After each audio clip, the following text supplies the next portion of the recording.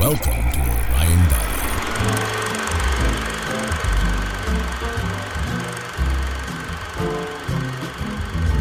Happy New Year, film listeners. I'm Josh Wall, and frankly, I love movies. Welcome to my podcast where I dissect movies with fellow film enthusiasts and discuss why we love the medium as much as we do. To kick off 2021, we have a nice little trilogy of episodes for you talking about movies that we didn't really want to place in a single genre. We just wanted to go all out and talk about them in every single aspect that we possibly could. So, all three of my Los Angeles roommates have come on the show, Matt Clement, Scotty Kauffman, and Quinn Theobald, to talk about Damien Chazelle's 2014 masterpiece, Whiplash.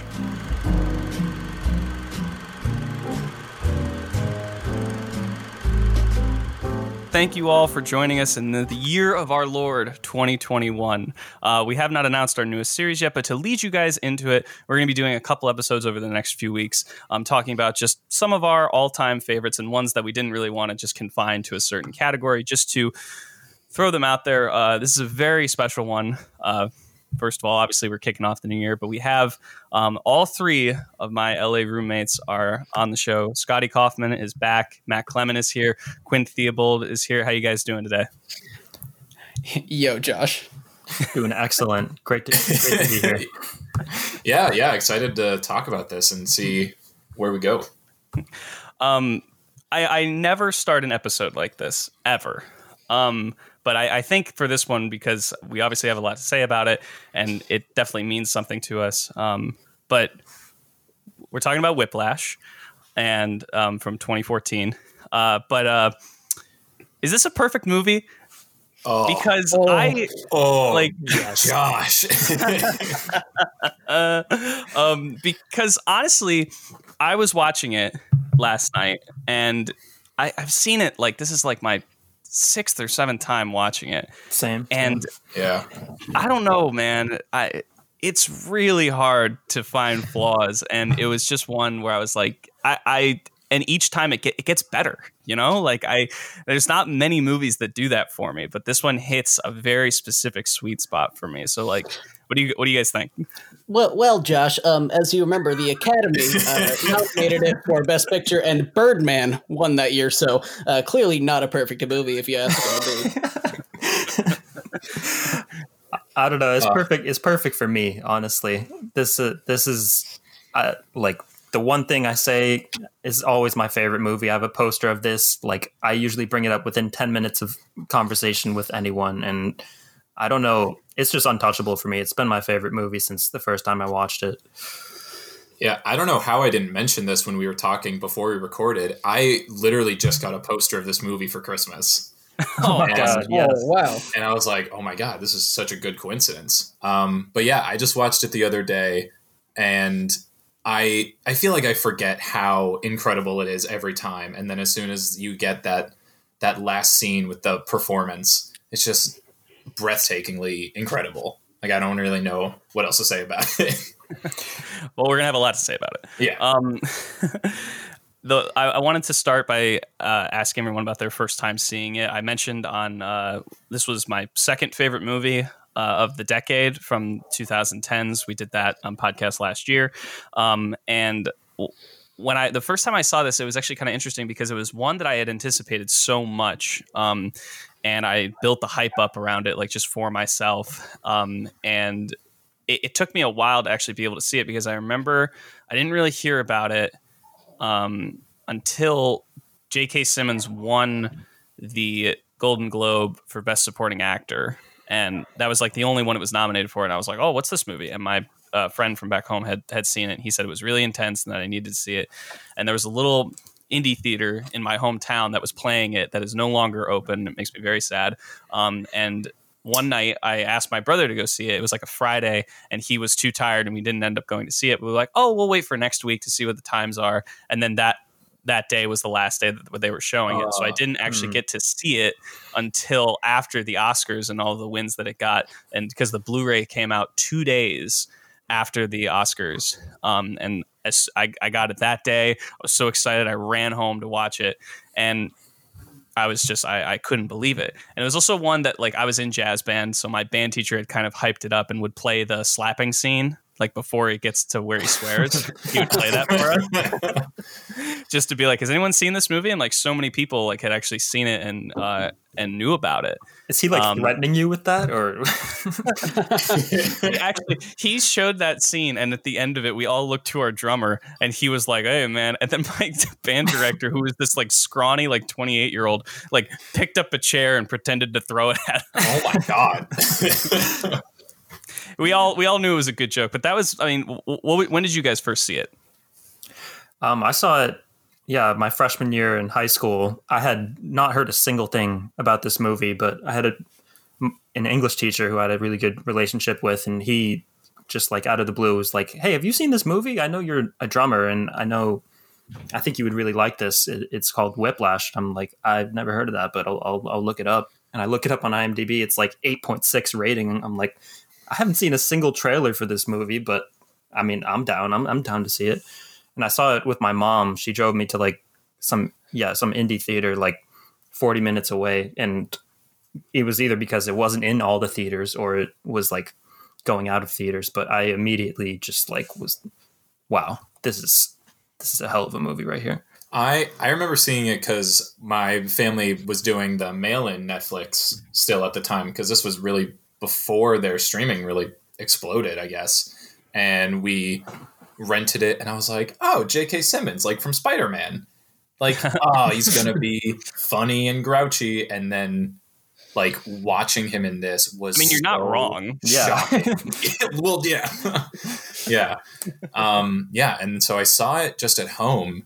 And then, like, again, I looked around and tried to find a theater to see it in, because I was like, I want to see the spit flying out of these guys' mouths in the biggest screen possible. And I want to hear JK screaming at, like, you know, the loudest possible volume, just because it is so crazy.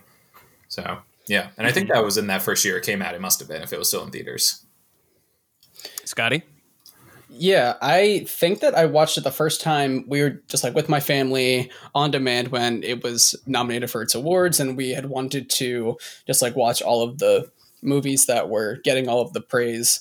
And my first instinct with it was to draw a connection to one of the band leader at my high school, which it's, you know, watching it 2 or 3 more times, not at all a fair comparison, because man, that's no one is this person. But yeah, I was really stressed the whole time. Absolutely. I mean, it is like an incredibly energetic movie. Like the way that, like, the editing is kind of like a character in and of itself in this movie, because of like how that really guides the story. And it's almost like it's an assault in many ways, like the way that it's cut together, and it never lets you breathe, really. It's like, actually each time it takes my breath away. And I think, were all of us involved in music in school in some way, like in high school? Yeah, I mean, I said, I was a drummer, but I definitely relate to the like, are you rushing or are you dragging scene?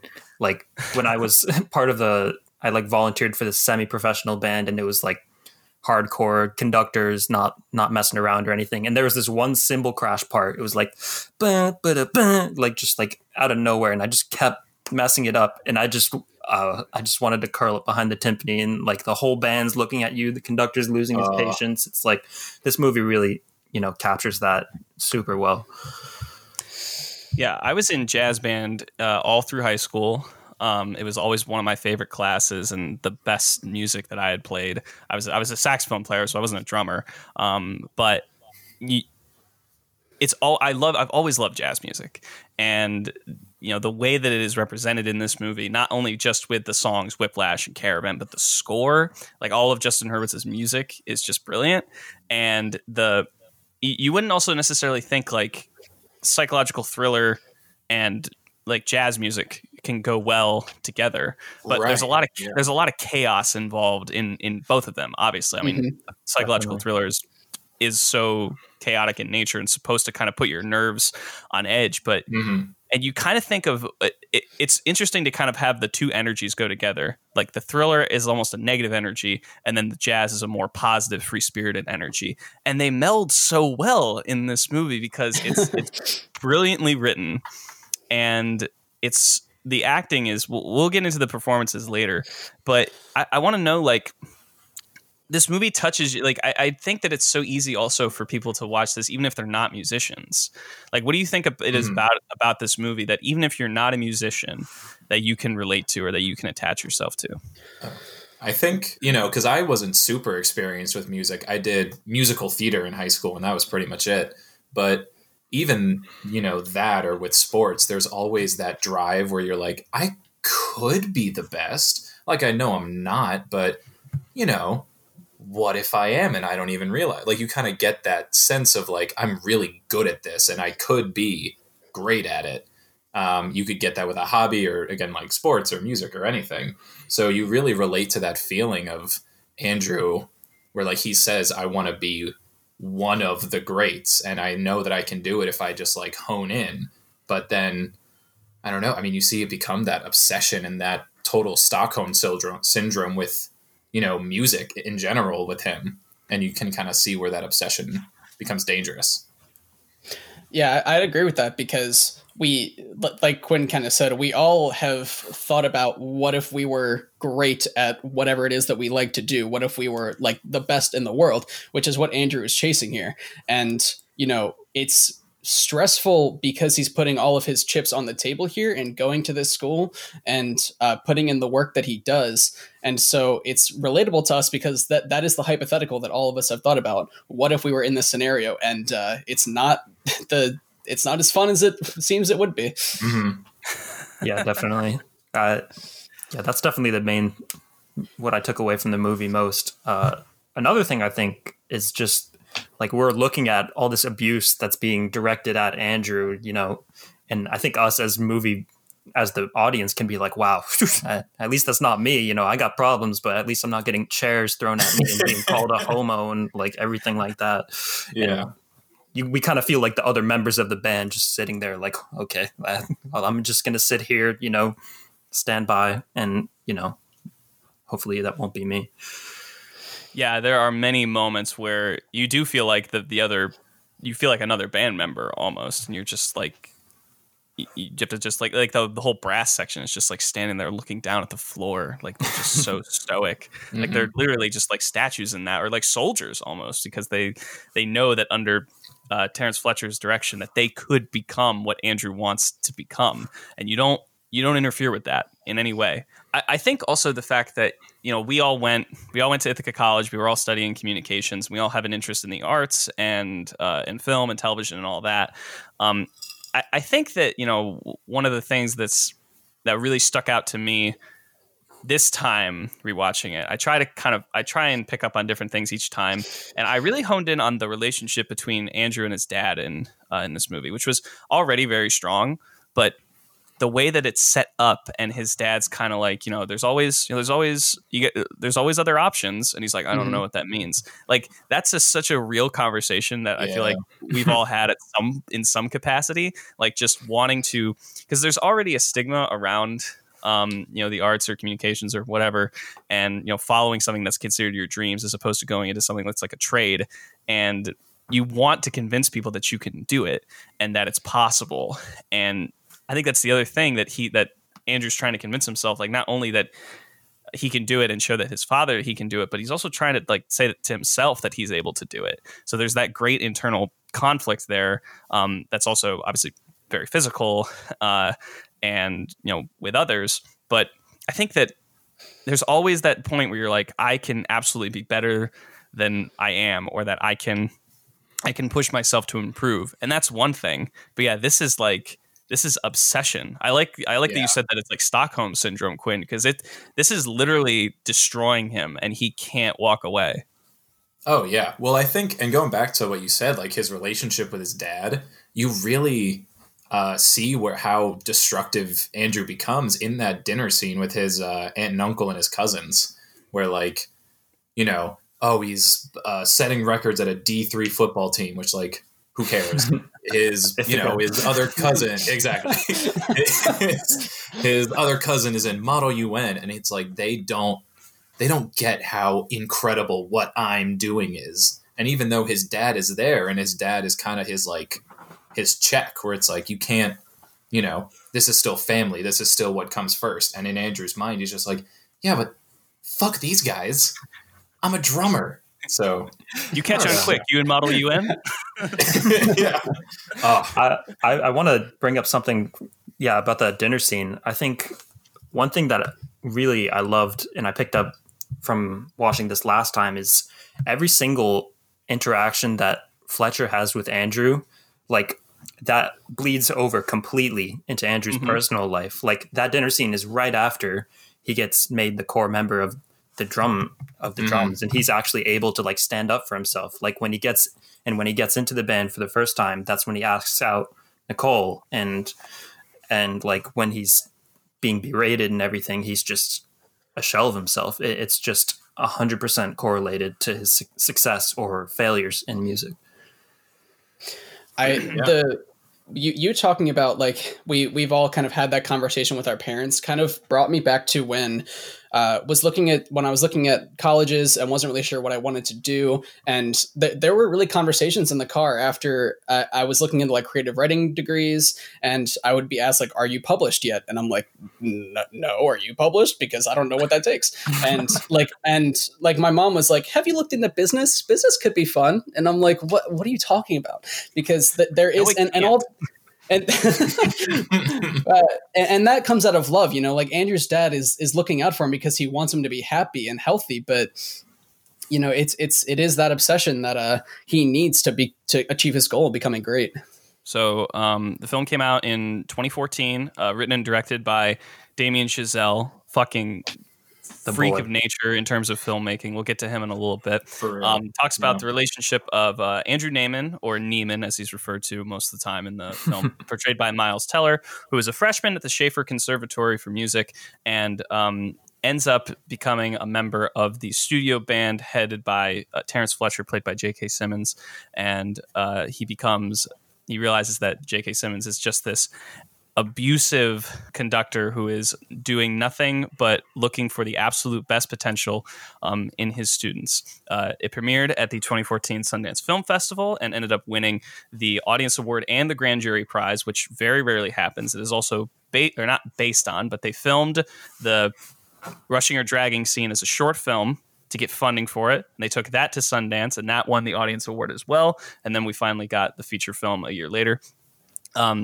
Film received mostly across the board critical acclaim. It won 3 Academy Awards out of 5 nominations, including Best Editing, Best Sound Mixing, and Best Supporting Actor for J.K. Simmons. And it was also nominated for Best Adapted Screenplay and Best Picture. Across the board, this was named one of the best films of 2014. It was also highlighted on many critics' lists for the best of the decade just last year when we were wrapping up the 2010s. I want to read a couple quotes from some critics because I think it really shines a light on what this movie like really encapsulates. So Peter DeBerg, I think, in his review from Variety said that the film demolishes the cliches of the musical prodigy genre, investing the traditional polite stages and rehearsal studios of a top-notch conservatory with all the psychological intensities of a battlefield or sports arena. And I was doing a lot of research for this movie and listening to interviews with Damien Chazelle, and he was talking about how, in many ways, this movie it's obviously a thriller. It's very psychological, but it's also kind of a love story in a way. He said like between these two characters, and he also said it has the rhythms of a sports movie, and he does have a point. There's not a lot of movies in like about musical prodigy or about really the music scene in this, not excluding musicals, that have this same kind of bombastic nature and this veracity. A lot of times it's a little bit more heartfelt. It's a little bit more about like the family dynamic. But this one is violent, which you never really you don't see in this genre. I feel like that is one thing that sticks out about this movie that really attached people, because it's very entertaining and it's very it's filled with energy, but it is like I don't know of many other movies that are like this. And even like Chazelle's other movies like La La Land, which we've talked on the show before, and I really love, that one is much more filled with heart. You know, this one is much more like, this is almost an angry movie. And I say that in the best possible way. So like, what do you guys think like really stuck out to audience members when this movie first came out, and what made it stick with them? Well, I think that there is something about the intensity of it, and while looking back at the movie, and yeah, you're right, it ain't no A Star Is Born, sweetie. It really comes down to like the structure for me, because the movie starts and it does a very efficient way of getting all the exposition out there. It tells you the two characters, what they want. Andrea wants to be great, and J.K. Simmons wants to make someone who's great. Fletcher wants to make someone who's great. But other than that, it's kind of like we start the movie, and you know the inciting incident happens right away. When you could say it's either when they meet each other and Andrew's practicing, or when Fletcher invites him to the band, and there is no resolution after. Like the only resolution you get is that slight smile in like the last shot of the film. So I think that what really is so impactful about it is how it's just nonstop intensity throughout that entire time. You do not have time to breathe, like you said, because there's when he gets a win, it's not like it's a big one, because there's still, you know, another intense moment coming 2 minutes after. Yeah, definitely. And I think I know we're going to talk more about it, but I really think it's the performance, specifically by J.K. Simmons, that just is the engine of this movie. Like, I went into this, I'm like, oh, it's the farmer's guy. Oh, it's the yellow M&M. You know, he's gonna be doing whatever. But oh my god, he has J.K. Simmons' Mount Rushmore performances. But I feel like that's another reason to watch this movie. It's like, oh, that guy is the guy who's going ballistic and just losing his mind, and it's really up to the performance for me. Yeah. This one, I think, because you were just talking about like other musical movies, and I just remembered like it feels like a lot of musical movies, like whether it's like Bohemian Rhapsody or Rocket Man, which just came out a couple of years ago, like that, those are usually like their life is the primary, and then their music is like the result of stuff happening in their life. Like, what's the one about Johnny Cash? Walk the Line. Walk the Line. Like, yeah, there's literally a scene in there where like his wife says, "You can't walk the line, Johnny," and then he writes the song, "I Walk the Line." So like, you know, this movie is very much the music is first, and then his life is changes because of that.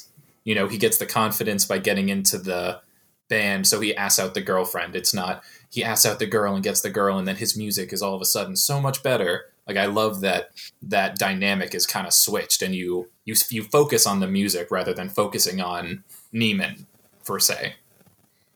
Yeah, that's a really good point. I love that. Yeah, it is definitely a switch.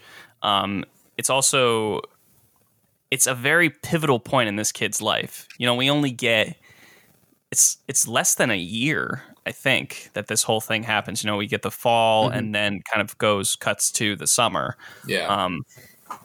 And I wouldn't necessarily classify this as a coming of age story, but it is a very like specific moment where he and the art that he is trying to make completely changes him as a person. And there's a lot to read about the final scene and what it actually means, which is one thing we'll talk about way later, because I have a lot to say about it. Yeah. And I think that kind of gets better as you watch it, because there's different ways to read it. But it's this contained point in this kid's life. It's also entirely focused on him.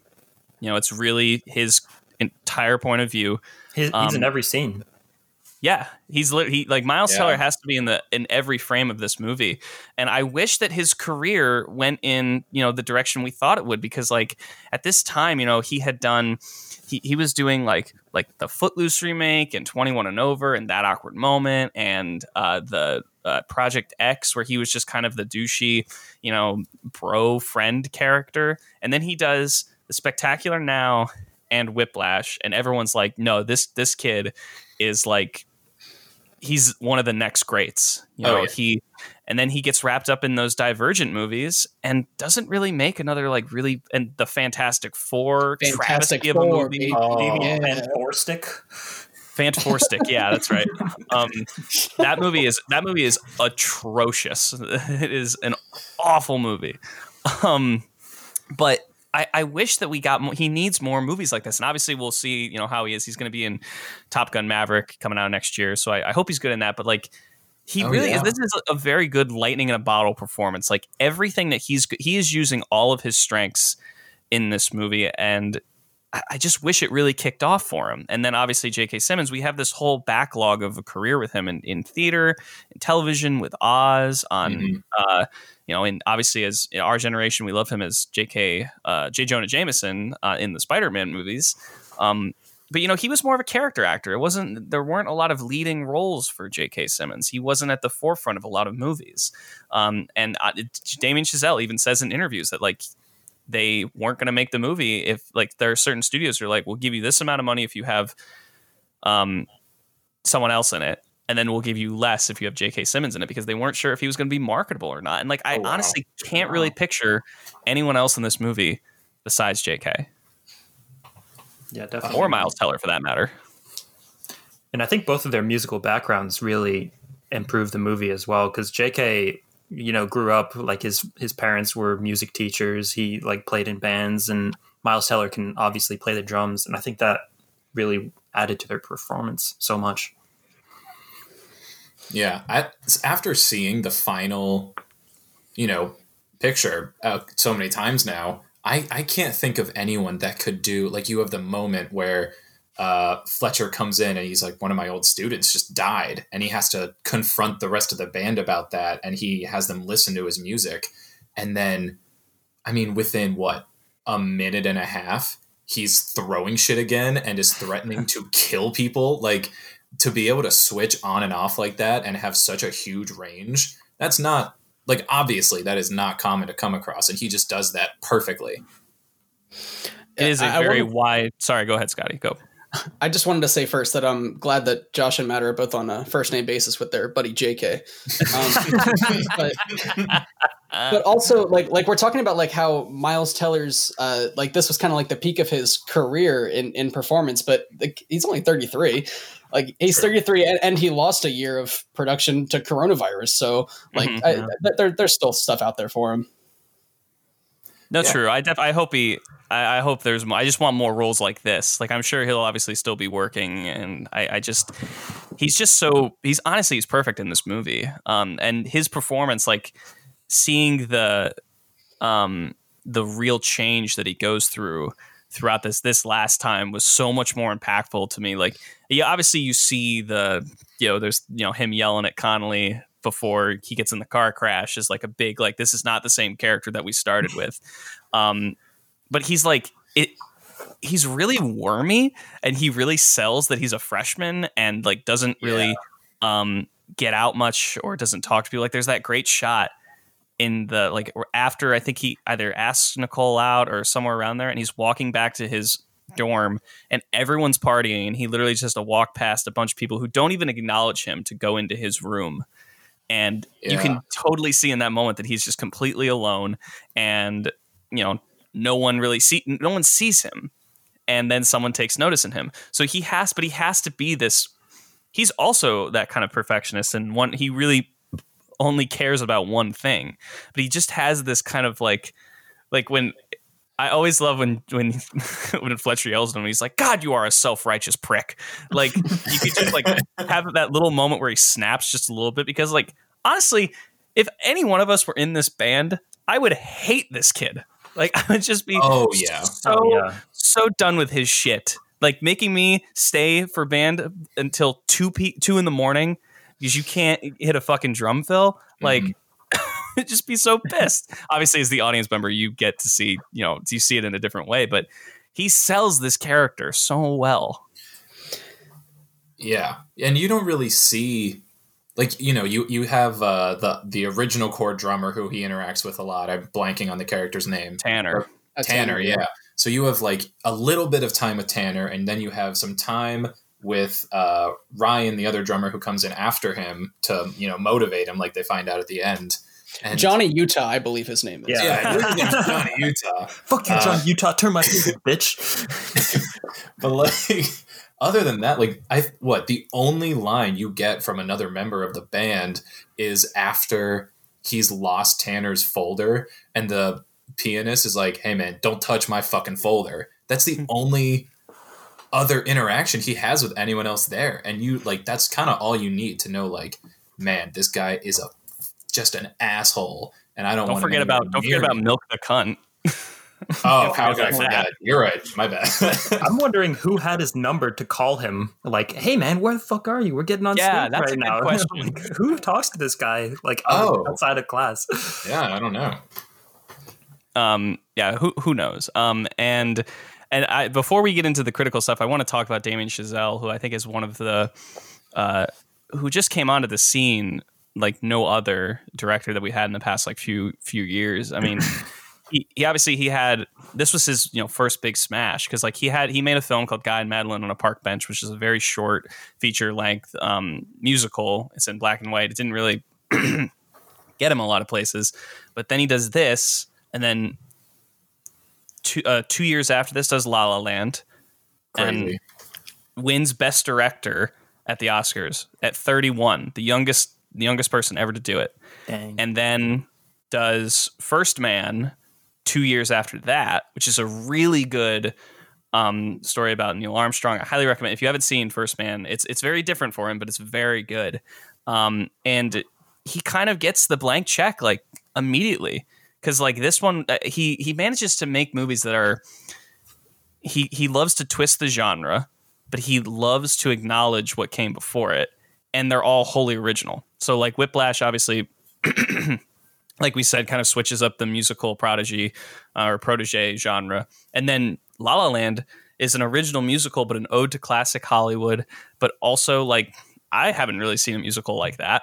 And wholly, like, completely for the screen. And, like, he just exploded immediately. And he's, like, one that immediately after this movie came out, we're like, yo, we got to watch, like, what this guy's going to do. And I bought a lot of stock in Damien Chazelle. That's all I'm saying. Yeah,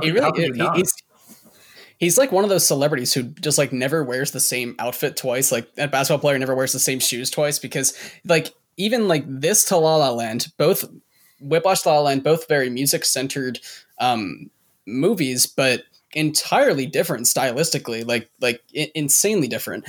And it should be noted as well that like he wrote it too. Like that's crazy. He just said to himself, "I'm going to write a script that's lean and mean and put out Whiplash." Insane. Ugh. And you can tell he believed in it so much just because it went short film, and then he's like, "I'm going to use this to actually get the funding that I need to make this movie because I know that it's going to be a smash."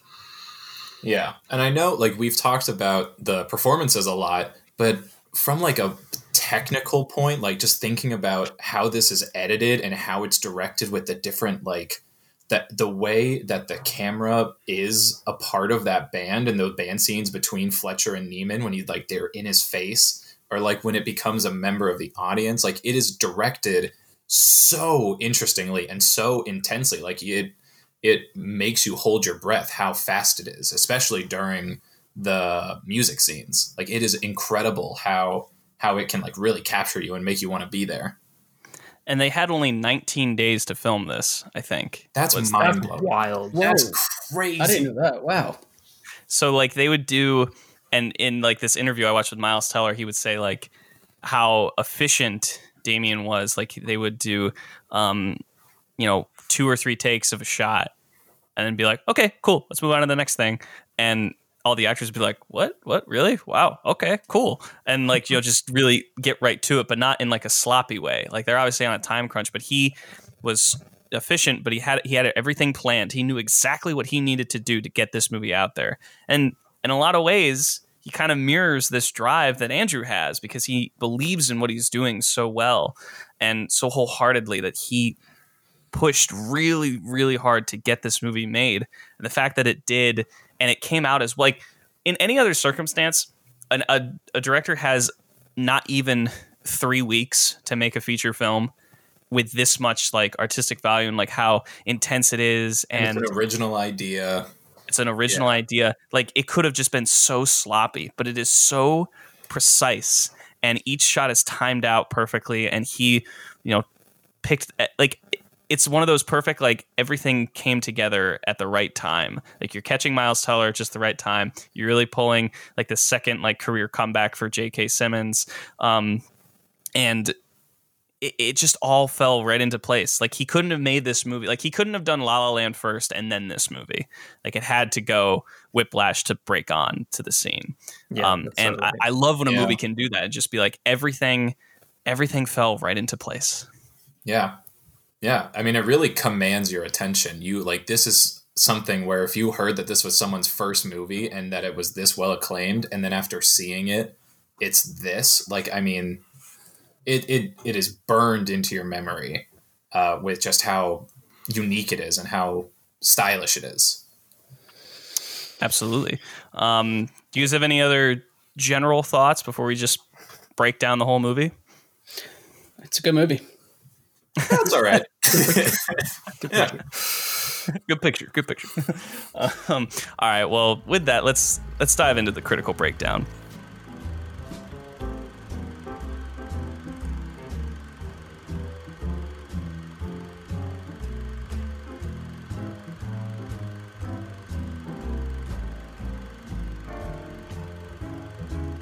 I think I love the intro. I do really love the intro to this movie.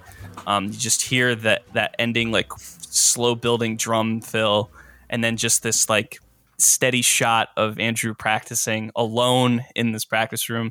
And you immediately get this quick interaction between him and Fletcher. Like usually you'd think that Fletcher wouldn't come in until like a little later, like you would only see like inklings of him or something. Mm-hmm. But he comes on quick and he's like, yeah, I'm gonna have the best lines in the movie and you're gonna fucking like it. Like he's like, your version of an answer was to turn into a wind up monkey. Like that's great. Like and that first shot with that long push-in, it almost feels like you're like, obviously you're from Fletcher's point of view, but you feel like a predator just like stalking Andrew as if like he's trying to find like that one thing that he's been looking for his whole life. Yeah, it does have that kind of imminent like threat feel. Yeah, like, so he is kind of this like creeping in on him, and you're like, oh no, like, or like what's gonna happen? And like as if something's gonna kind of jump on you. And I mean, this movie is produced by Jason Blum, so like obviously it's gonna probably have some horror aspects to it, or tropes. But yeah, you automatically see how like it's fun to see you start with Andrew drumming and then you end with him drumming, and he's doing two completely different things. And I mean, I'm in no way, shape, or form a drummer, so maybe this is wrong for me to say, but just seeing him start off with like the rudiments and just doing kind of whatever he wants in that first scene is like, you can see him like, okay, he's still new, he's just kind of, he has a lot to grow. And we even see that later when he's actually in band, not Fletcher's band, but the first band that he's in. And he's like messing up, and everyone's like, yeah, it was a tough week without you here, Connolly. Andy's been on the drums and like,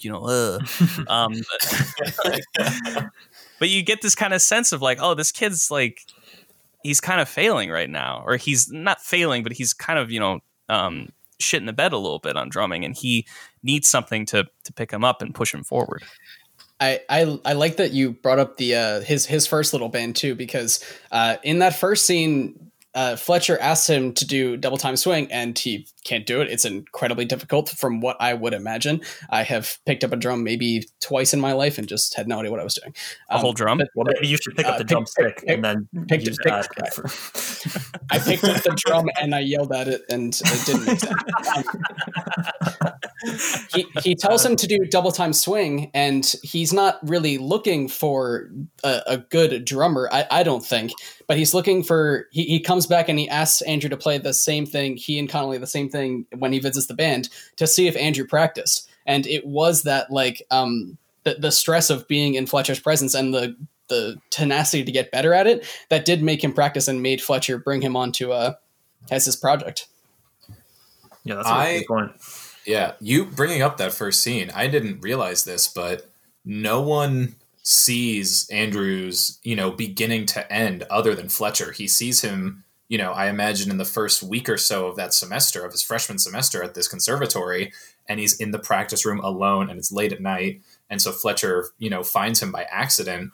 And then he's there at the end of the year at the summer with his own band. Like no one sees start to finish Andrew's journey other than Fletcher. And that's insane to think about.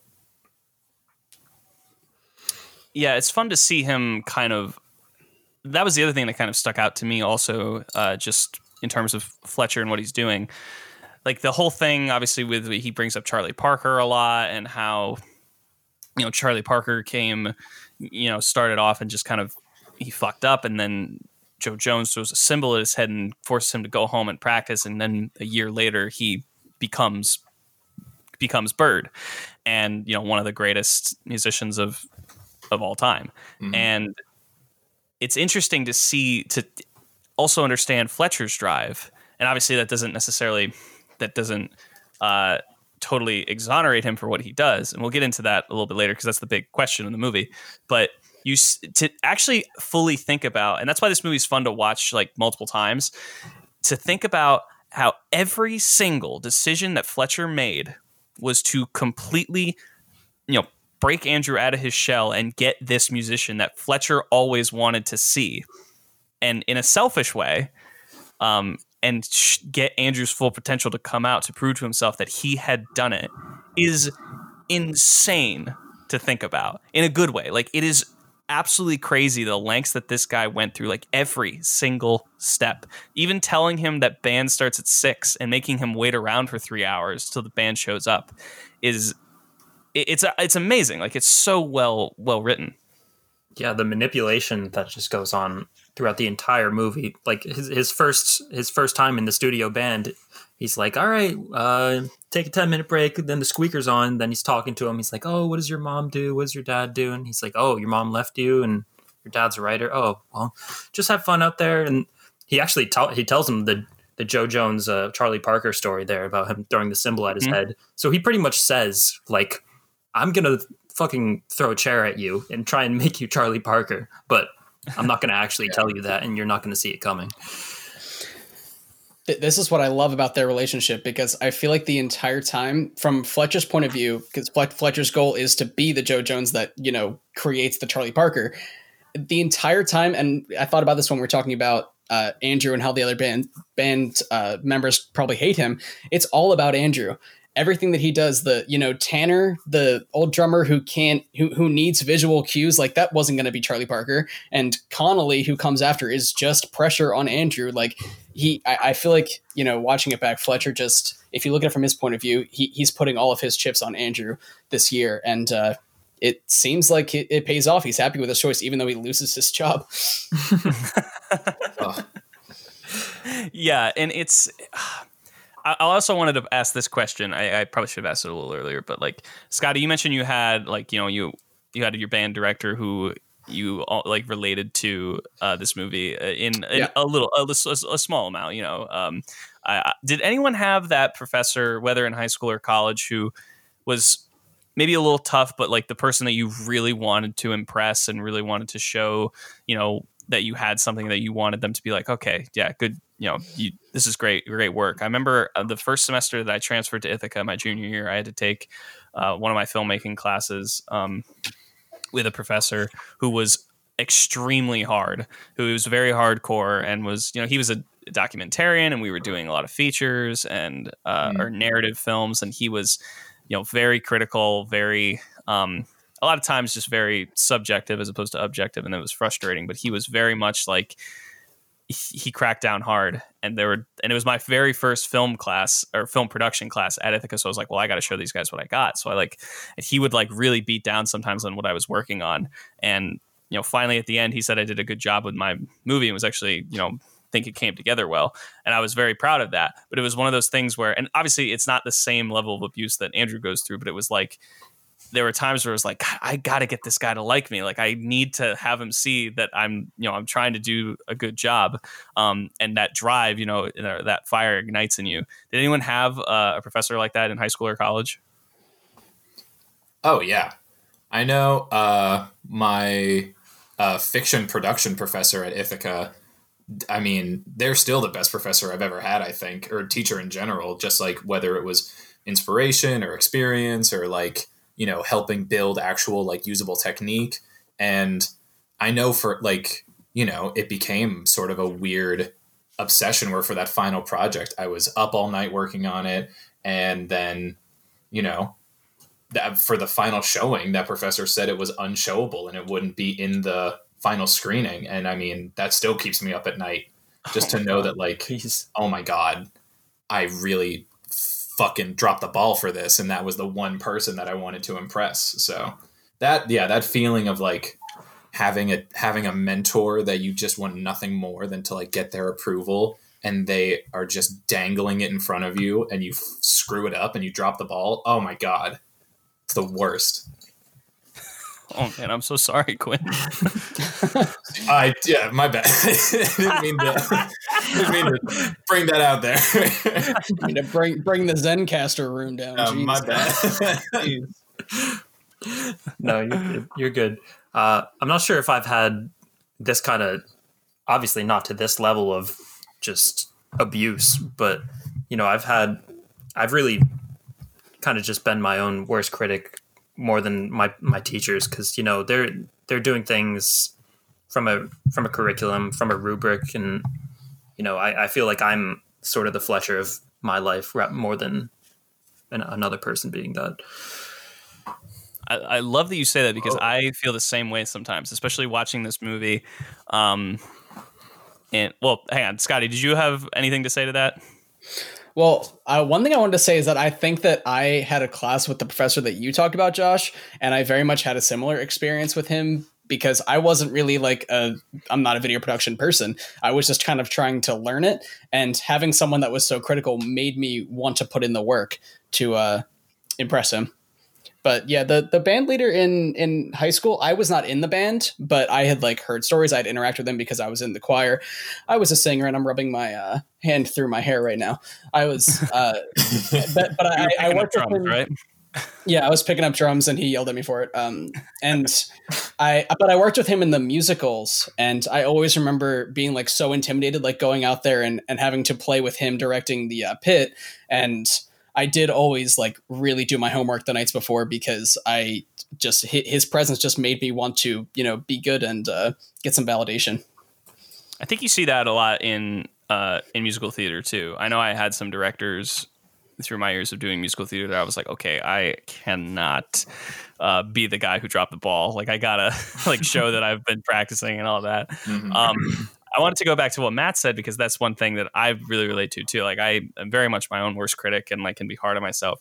But that also shows in this movie really well, because there's all those great cutaways where he's practicing, and he even after he breaks up with Nicole, he's playing and slamming on the cymbals. He's like, "Fuck you, you fucking piece of shit!" He's so mad, he's so mad at himself, and just so frustrated. And then there's that next cut where he's just clearly just so worn out. And that's another thing where it's yes, he's getting this high level of abuse from Fletcher, but he's also really tearing himself down because of it. Obviously, it's a direct result of Fletcher, but it's he cannot rest unless he has fully practiced or really progress. When he punches his snare drum, that's the absolute utmost amount of anger, and you feel it. You just feel oh my God, he just can't get forward, and it sucks, but it's also just oh man, I feel bad for him. Yeah, honestly. Yeah, I mean, right in the beginning, after he gets into the band and he moves his mattress down to the practice room, you kind of see the beginnings of that, where it's oh, this is going to be all he thinks about. It's going to be the only thing driving him for God knows how long, because he literally won't sleep unless he's practiced, and you see how hard he's pushing himself. It's pretty crazy. Yeah. They also set up, I want to get to the Not My Tempo scene in just a second, but I think this movie has really great setup and payoff, which is something that I love to see in a movie. Definitely. So especially with the Connolly character, because with the Connolly character and with Nicole, because with Connolly, he's this like super pretentious and pompous kind of douchebag, who's like, yeah, I'm the main drummer of the band. Like, hey, Andy, it's okay. Don't worry about Fletcher. He's more bark than bite. And then, you know, he ends up coming back. Like when you watch that movie, I always forget Connolly's in the story until Fletcher goes like, as a matter of fact, I, you know, saw a kid in the practice room working on his double time swing. And he comes in, he's like, am I late? Like, I was like, oh fuck, I totally forget that he's like, he comes back. Like that's so well done. And then with Nicole, when he goes on that first date with her and she says like, I had also forgotten that she says like she's going to Fordham, but she doesn't know what she wants to do.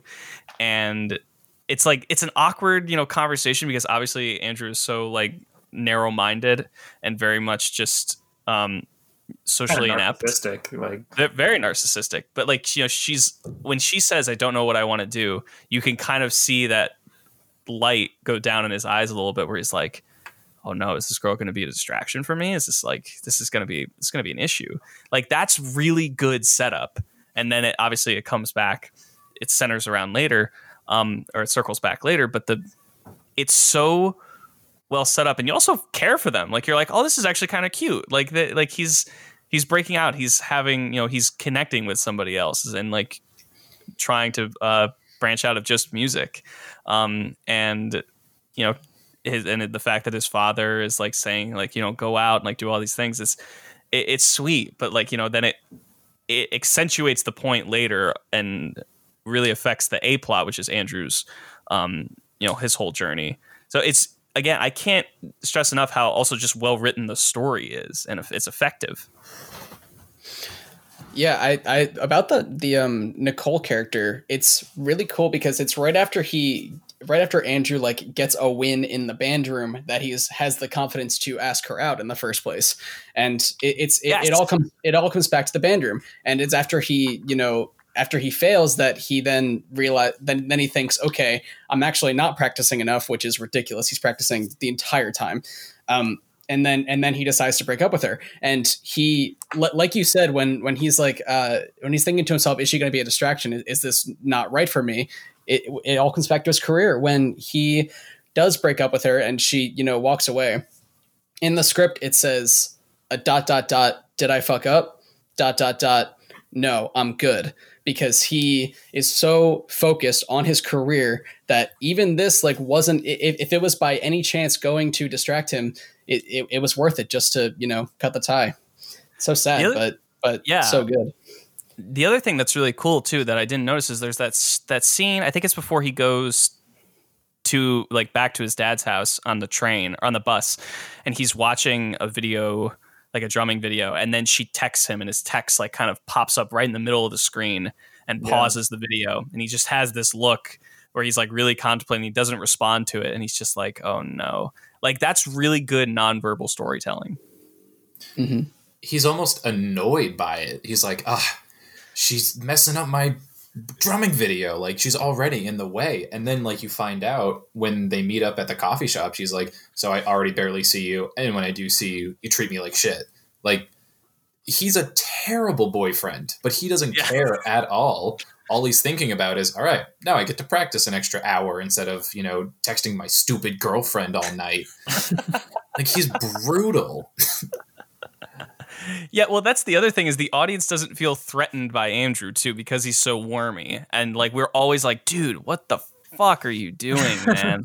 Like, it's so good because it's like and there's also, it's good because that we would say that because it's like there's no way to get through to him. And you can tell that he has been, like, to the absolute edge and is still going to go there. And that's the only way to get him to kind of turn back around. Yeah. Do you guys want to get into that? We got to talk about the rushing or dragging scene. It's one of the best. Oh my god, movie Stop scenes. teasing me, Josh. Let's do it. I think it's one of the best movie scenes in the last 20 years. I think definitely of this century. I think it's. I was thinking about this the other day. You know how like there's always like the lists of famous movie quotes, and a lot of them are like from classic movies, like frankly, my dear, I don't give a damn, or like here's looking at you, kid, like all the classic ones. I always think like in like 50 years, what are going to be the ones from this century or 2000 on? I definitely think that I'm the Captain Now from Captain Phillips was one that I was like, yeah, that's an instant classic line. And I think the other one is from this scene it's not quite my tempo. I think that's going to be one that really lives on because of how like prominent and like how he keeps saying it and how purposeful it is. Again, I would argue you got 10 minutes, you fucking pathetic pansy ass fruit fuck would be in the conversation. but I'll agree to disagree with you on that. He has all of his insults. There's no fucking Mars bar down there. What are you looking at? Oh, that like they're so me watching it this time. They should not be this funny. Like they're just like you feel almost like a part of a bully's crew, like laughing at them. But oh my god, like the writing's just so good. Yeah, there's a lot of really great. I wish hang on. Let's pause for a second. Is anyone else hear that crackling? Yeah. Yes, I do. What? That's you, Matt. Yep, that's Matt. Matt, tap your mic really quick. That's weird. Do you hear it, Matt, by chance? No, I don't. Yeah, maybe try. Yeah, just unplugging it or plugging it back in real quick. All right, sorry. Oh. Okay. All right. This is a lot of fun. How about now? It's all right, super fun. Yeah, it's gone. Okay, good. Sorry about that. If that happens, just stop me. No, you're good. Can you actually like say something else just to make sure it's gone? Check. 1, 2, check. Okay, good. We're good. But the whole scene, like, it's a long scene. That's why, like, they cut it up to you could make it a short film because all of the themes are like really present in the movie, are in that scene. Like starting it off with him, just tuning with the band and how out of place he is. And then, Fletcher comes in and they just automatically start with Whiplash and everyone's just dead silent. And they played the band played these songs live. They sound fucking awesome. Like Whiplash is just an amazing jazz song. And just, you get the little inklings of, how hard he is. Like just, first off, when he first cuts the band off and he's like, Parker, that's not your boyfriend's dick. Do not come early. You're just like, oh, okay. One thing I noticed is there's not, or from what I could tell, there's not a single female in the advanced band, and it's really just like a culture of toxic masculinity that Fletcher's using to kind of push them, and it's just so, just gives me a chill. Yeah, that's the other thing too. No, you're so right, Matt. There's not. Nicole is like the only prominent female character in there in this whole movie, and Fletcher like even says sexist things too. Like when he's in the original band, he says to the girls playing sax, he's like, okay, you're first chair. Let's see if it's just because you're cute. And then she messes up, and he's like, yep, that's why. Like it's so. Like you're right. I shouldn't be laughing at these things because they're awful, but they're so creative. Like, honestly, yeah. And then he tears into that one guy, that Metz, about the out of tune thing. Yep. It's brilliant. Yeah, calls him Elmer Fudd. It's so mean. He tears into him, and it's Fletcher, staring him right in the eye as he's looking down, and after he screams at him, saying like, I forget what the actual line was, but he wasn't actually wrong. He wasn't actually out of tune. But then why didn't you say so? Is what he screams at him. And then he stands back out of frame, and you just see Andrew watching them, which gives us the perspective as Andrew watching this happen to somebody else, and then it happens to him right after, and Fletcher in his face, almost like an identical shot to the one we saw before. Very creative.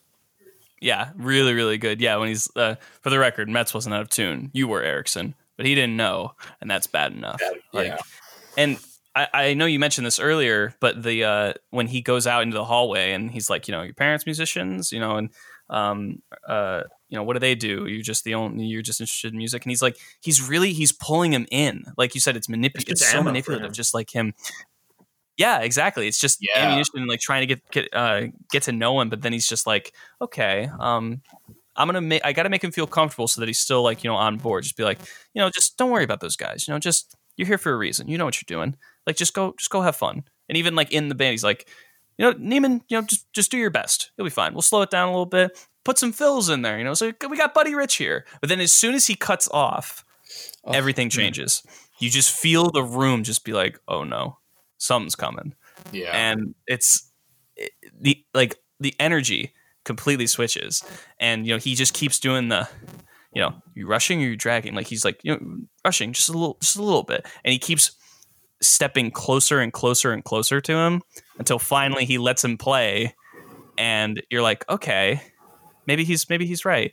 And then he throws the chair at him and you're like, this is a completely different movie now. I mean, again, I know I said earlier, like J.K. Simmons is covering the entire spectrum in this movie, but like just this scene, he is so manic and so like just all over the place between like, hey, we got Buddy Rich here, like just like the fun, like cool guy teacher, and then just, I mean, like a drill sergeant just screaming and slapping him, just like literally making Andrew cry. It's insane how far he goes. He was actually slapping them for those cuts. Like they were doing it without it at first, and then they're like, let's just do it. Let's just do a couple where it's real, and that's the ones you see. Like Miles Teller's face is bright red by the end of it. Like he's getting messed up. One other thing I noticed is like when he's like, oh, in 10 minutes the squeaker's on. Like, oh, we got the squeaker here, and like later when he's talking about Sean Casey, he's like, to be honest, he just squeaked in here, and then you really start drawing conclusions. You're like, oh, so Andrew, he's not a squeaker because he's little. He's a squeaker because he squeaked in, and he could be the next Sean Casey if things don't go his way. Yeah, they kind of set up the fact that he's there by happenstance. He's just like it is kind of purely almost by coincidence to start, or at least you kind of think it is. The fact that he just happened to be there, and even Fletcher yells at him like later when he's like, the only reason you're a core member is because you misplaced a folder. The only reason you're in studio band is because I told you, what I'd be looking for exactly back in Nassau. I mean, obviously, again, it's still part of the psychological game, but like you're like, oh man. Yeah, he just kind of is just getting by and can easily is like one step away from just having it all end. And, later, obviously, we see that it does. But yeah, he's slapping him. And like when he literally the one thing that I noticed this time that like blew me away that somehow I didn't notice it before. So back to when he's out in the hallway. Remember, he's like, just, relax. Just don't think about the numbers. You're here for a reason. And then Andrew's like, yeah. And he's like, say it. He's like, I'm here for a reason. He's like, good. Go have fun. He makes him say it. And then when he's yelling at him, and he's like, you're upset, right? It's like, yeah, say it. Say it so the whole band can hear you. And he makes him just like humiliate himself and just be like, I'm upset. I'm upset. It is devastating. Like that he pulled him in with that and be like, yes. And now he's like, no. You are under my control now. Like you are mine. And it is, it goes on. It never ends. Seriously, that's like you're happy when I say so and you're sad when I say so. That's crazy. Yeah. I mean, again, I keep coming back to like Stockholm Syndrome. Like he really sets him up to be dependent on Fletcher for this emotional response. It's like, I am the one that is dictating what is on your mind, what you think about before you go to sleep. Like he says, I told you exactly what to practice with the double time swing. Like he dictates as much of Andrew's life as he can through this manipulation and through like, cause he knows exactly how to do it. He's done it before with Sean Casey. He's done it with the rest of the band. He knows what buttons to push to get these reactions that he's looking for. Yeah. Yeah. He does say that thing. Excuse me. Like he says that later when he's like, I was there to push people beyond what was expected of them. And I do definitely believe that, but it's the best part about it is that you can clearly see the divide of like him being a normal person. Like the whole thing at the first competition when Andrew's like out in the room, but he's looking out in the hallway and he's like talking to his one friend and is like, "Oh, are you like to his daughter? Like you're gonna come play in my band with me when you get up? Like, all right, yeah, give me 5." And then he turns around, and he's like, "All right, cocksuckers, like hurry the fuck up." It almost seems like Gordon Ramsay, like with Master Chef Junior. He's so sweet to all the kids, and then he gets to like Master Chef or Iron Chef, and he's like, "You fucking donkey!" Like tearing it through. Yeah. It's funny you say that. I was rewatching a scene from it on YouTube, and the top comment was Gordon Ramsay does this all the time, and he has like 16 Michelin stars and a show on Fox. I was like, you're so right. Like I can't really blame you for that. But I mean, Gordon Ramsay doesn't hit people. Yeah. Like he doesn't. True, but yeah, and it all comes back to that when in those last couple scenes when Andrew and Fletcher meet back up at the jazz club. And Andrew asked me, he's like, isn't there a line? Like, isn't there such a thing as going too far? He's like, not for the right guy. I'm going to push as hard as I can. And if you break, then you weren't the next Charlie Parker. And like, that is just, that's where he's at as a mentor. He's like, if I break you, you weren't supposed to be here in the first place. And that is like sadistic. Don't get discouraged. Yeah. That's right. In preparing a lot for this, I keep thinking about the question, like, is Fletcher a bad person because he does the things because he is like an abuser and he's a manipulator, and all of those things would lead you to believe that he's a bad person? Or is that just the character that he has to play to achieve his goal of making the next great superstar musician? I don't know the answer to that question, but he seems like a soft and kind person when he's outside of that band room. So there's validity to the argument, I think. Yeah, I want to save that because that's a big part of the ending. But sorry, no. I just to comment on that, I think that Jesus Christ, Scotty. Sorry. He's bad. He's a bad person. Continue. I do think you're right that he is doing that to get the result. I think he believes what he says, but he does have to kind of play up that part to push his students in his mind. That's what he thinks he has to do to get the next great, to get the next, great artist, to get the next great musician. He, I think, wholeheartedly believes in what he is doing. And whether or not it's justified is something that we'll talk about later, but I do think you're right that, he has that ability. And I think it was right on the film to have those scenes like before the first rehearsal, and in the jazz club later, to make him be like, this dude still is a person, but that makes the moral question so much, more impactful. And I love that. To kind of go back to that, I want to talk about that first competition scene. Really good scene. First of all, it's got, a really good line when Fletcher's like, why would you give the folder to Neiman? If you give a calculator to a retard, he's going to try and turn on a TV with it. So awful, so bad, like not okay. But like the first time you hear it, you're like, who the fuck thinks like that? Like who comes up with a line like that? Yeah. This is also, I wanted to talk about Tanner. I think he's kind of the one sort of weak spot in the movie because he's really good later in the scene where like all three of them are like circling out drummer to drummer. He's doing some really good like facially distressful acting. Mm-hmm. When he loses the folder, he like unleashes in kind of an very uncalled for manner where he's just like, find the fucking folder, you dumb fuck, a dumb fuck. It's like, all right. I kind of like that because then like that is sort of like maybe foreshadowing or maybe it's just, the echoing, but like when you see Andrew flip out on Ryan later on at the next competition, Johnny Utah, like it is sort of that same thing where like all it took was one thing to go wrong and all of this pressure that Fletcher has put on you just go somewhere. And, it was the folder, it was forgetting his sticks. and then it's a getting hit by a semi truck later on. So I do agree. I don't think he's like, this scene for Tanner is like, the highlight of the movie, but I do think it makes sense considering Johnny Utah a couple scenes down the line. I have a question for you guys. There is something to be said also. I was going to say that like we do kind of have like this very thin scope of Andrew's experience in the band, but seeing how Tanner reacts to that shows that maybe this kind of pressure, everyone is feeling the same pressure that we're feeling through Andrew's shoes. But that's all. Yeah. Do you guys think Fletcher took the folder? Okay. No, I know the answer to this because it's in the script that at the end of the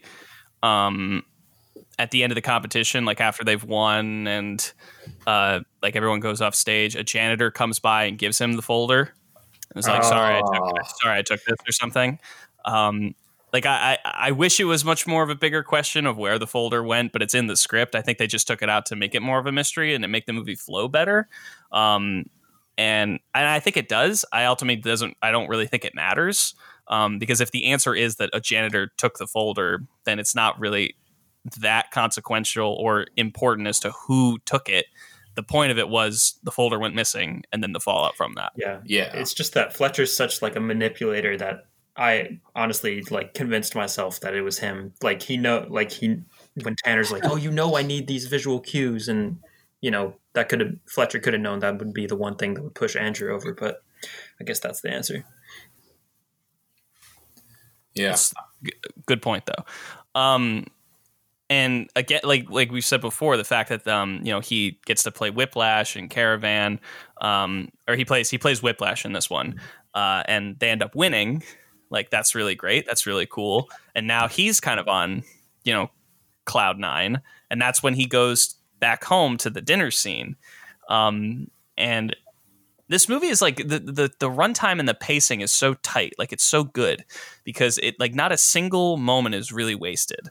And if you read the script or go look at some behind the scenes stuff, I mean, there are some extra stuff obviously that they cut out. There's deleted scenes in any movie, but what they cut out was good that they cut out. Like there was like a couple extra things with Fletcher's backstory that wasn't really necessary. There was a whole speech that he had at the end of that first competition leading to the janitor bringing the folder back. I don't really think that that's necessary. And like that's the line that you said, Scotty, where it's like, oh, did I fuck up? No, like it was good that they didn't have that. And so like as a result of that, as I was watching this, I was like, oh, it's this scene. Oh, it's this scene. Oh, it's this scene. Oh, it's this scene. And the family dinner scene for me is the one that kind of sneaks up on me because it's at first, like for some reason I was like, oh, okay, it's the dinner scene. It's probably not going to hold up as well. No, it's actually incredible. The dinner scene is so well written and so fast. Like the dialogue is so snappy and you really get the weight on Andrew's shoulders and like kind of the disapproval from his family. Like when he says, he has that great line when the conversation switches where his uncle's like, do you have any friends, Andrew? He's like, no, I never found the use. You're like, oh my God. Yeah. Well, and even when his uncle or his dad is like, well, he died at 35 drunk and full of heroin alone. And Andrew's like, I would rather die at 35 drunk and alone than live to 80 and, and have no one know. Yeah. Yeah. And have no one know who I am. Like that is a brutally honest line. And that's all you really need to know about his character to like understand why he's going through with Fletcher in the first place. It's that, like he believes in himself so much that he's gonna, shit talk his own family and be like, I'm better than you guys. And I know that, and I'm going to fight for that. And that's why I'm putting up with all this bullshit. Yeah. And the fact that, he has some great insults back at his family, is like, oh, you think, you think our football team's not so great? Come play with us. 4 words you will never hear from the NFL. Yeah. Oh man. Or even like the part where he's like, oh shit, what is it? Or yeah, just like, I believe being the greatest musician of the 20th century is anyone's idea of success. And then when his dad's just like, oh, like one of his cousins is like, because they just won the competition, and one of his cousins is like, how do you win a music competition? Is it subjective? And he's just like, no. Yeah. He just doesn't even give him the time of day. And the dialogue is so rapid, it's so fast, it goes back and forth between like each individual person. And the fact, it ends with his dad just being like, did Lincoln Center call? Like, that is like just a jab right to the heart.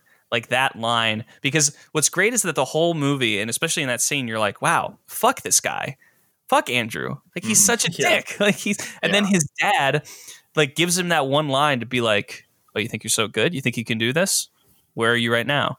Like, you're like, oh no, now I feel for you again, because that is really shitty and that sucks. And it pushes him back, and then causes the drive to kind of start back over again. It's the only thing his dad could say that would actually like hurt his feelings, basically, targeting him, like whether it's his physical appearance or like he hasn't succeeded yet or anything, but just like being like, but you don't have Lincoln Center yet, do you? And that is what like breaks his concentration. You feel for that. And yet they're celebrating the kid who's in D3 football. Like, I think it's an interesting like exercise to think about if like the American idea of football, how popular that is versus music, and how much people are aware of it, and how much they know about it. Like, if those two things were switched and Andrew was being celebrated for being at like, for being at like a low, I don't know, like some kind of music program, and he's like second chair, and like, that's great for him. That's awesome. And yet his cousin over here is, trying out for professional football teams, and no one gives him the time of day. Would we think the same way about Andrew for being so hurt about that? I don't know. Yeah, it's a good point. I don't know. I do think that's important, where like Fletcher says at the end, he's like, this is why jazz is dying. Like, it doesn't get the respect it deserves. You don't get pushed as hard as they used to, the old greats. So I do think that's a part of it, where like Andrew's entire life is this style that the majority of people don't really care about anymore. And that is, another thing that pushes him. He's like, I'm going to be great at something that people don't really consider great as a whole anymore. And Ryan Gosling can finally save it in Damien Chazelle's next movie, La La Land. Yes. I think the next stretch of like literally right after the dinner scene all the way through till his dismissal from Schaefer is like one of the best nonstop, like 35-40 minutes of like any movie of recent years.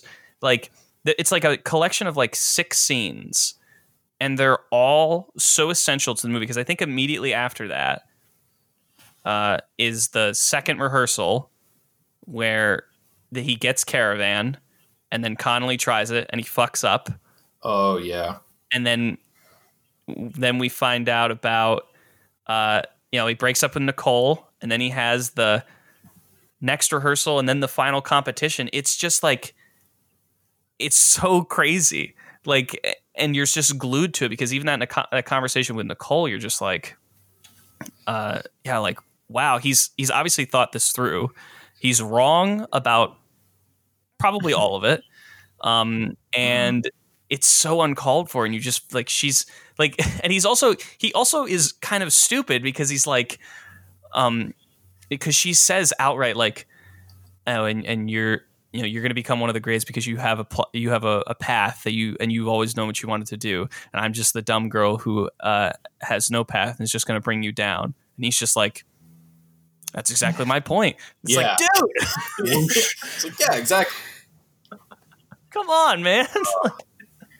I think, and in that stretch, like you're talking about, you have the moment where Fletcher gets the call about Sean Casey, and then he has to talk to the whole band, and he plays his recording for them all.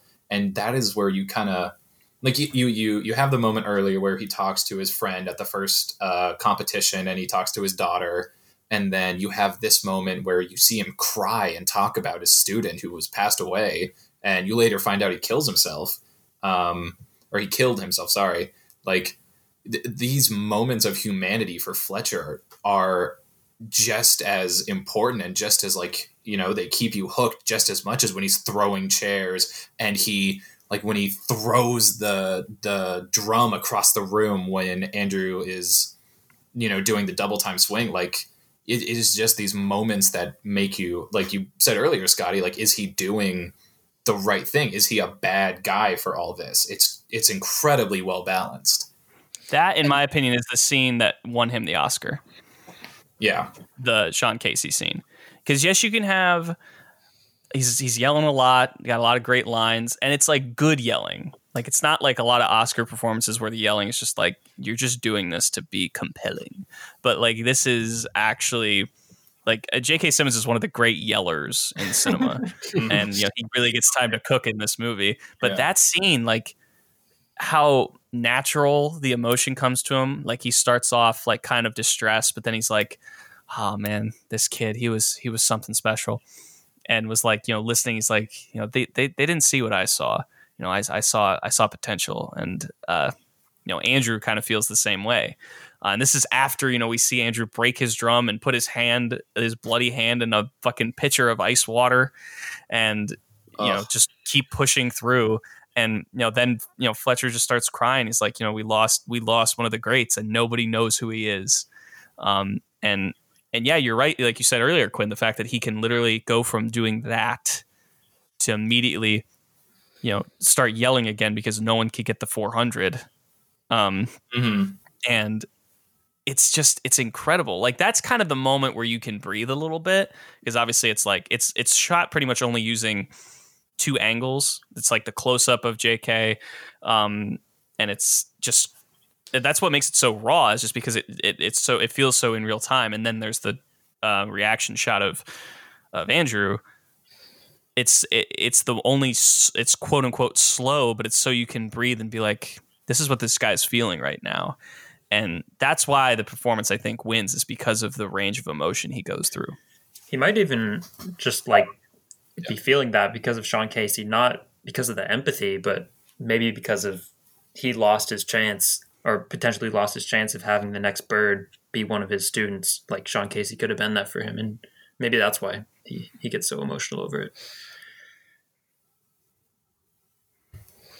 Scotty, I've cut you off a couple times. I'm sorry. Please go ahead. I don't know what I was gonna. I'm thinking about now who the other best yellers in cinema are, and Nick Cage. The only name I can come up with is Nick Cage in Wicker Man screaming about the bees, not the bees. Oh wow! Well, there's that, and then there's, oh my god, Michael Shannon reading the sorority letter. If you guys have seen that. If you haven't seen that, oh my god, it's like the best YouTube video of all time. I mean, you got to throw Michael Shannon's a great one. Yeah, Michael Shannon's a great one. Throw Al Pacino in there. Absolutely. He's, yeah. I mean, go listen to our Son of a Woman episode. That's just all we just yell the whole time. I don't know who these people are. I'll take Nick Cage any day. I have no other thoughts. All right. You don't know who Al Pacino is? Yes, I do. All right. I wouldn't be surprised with you,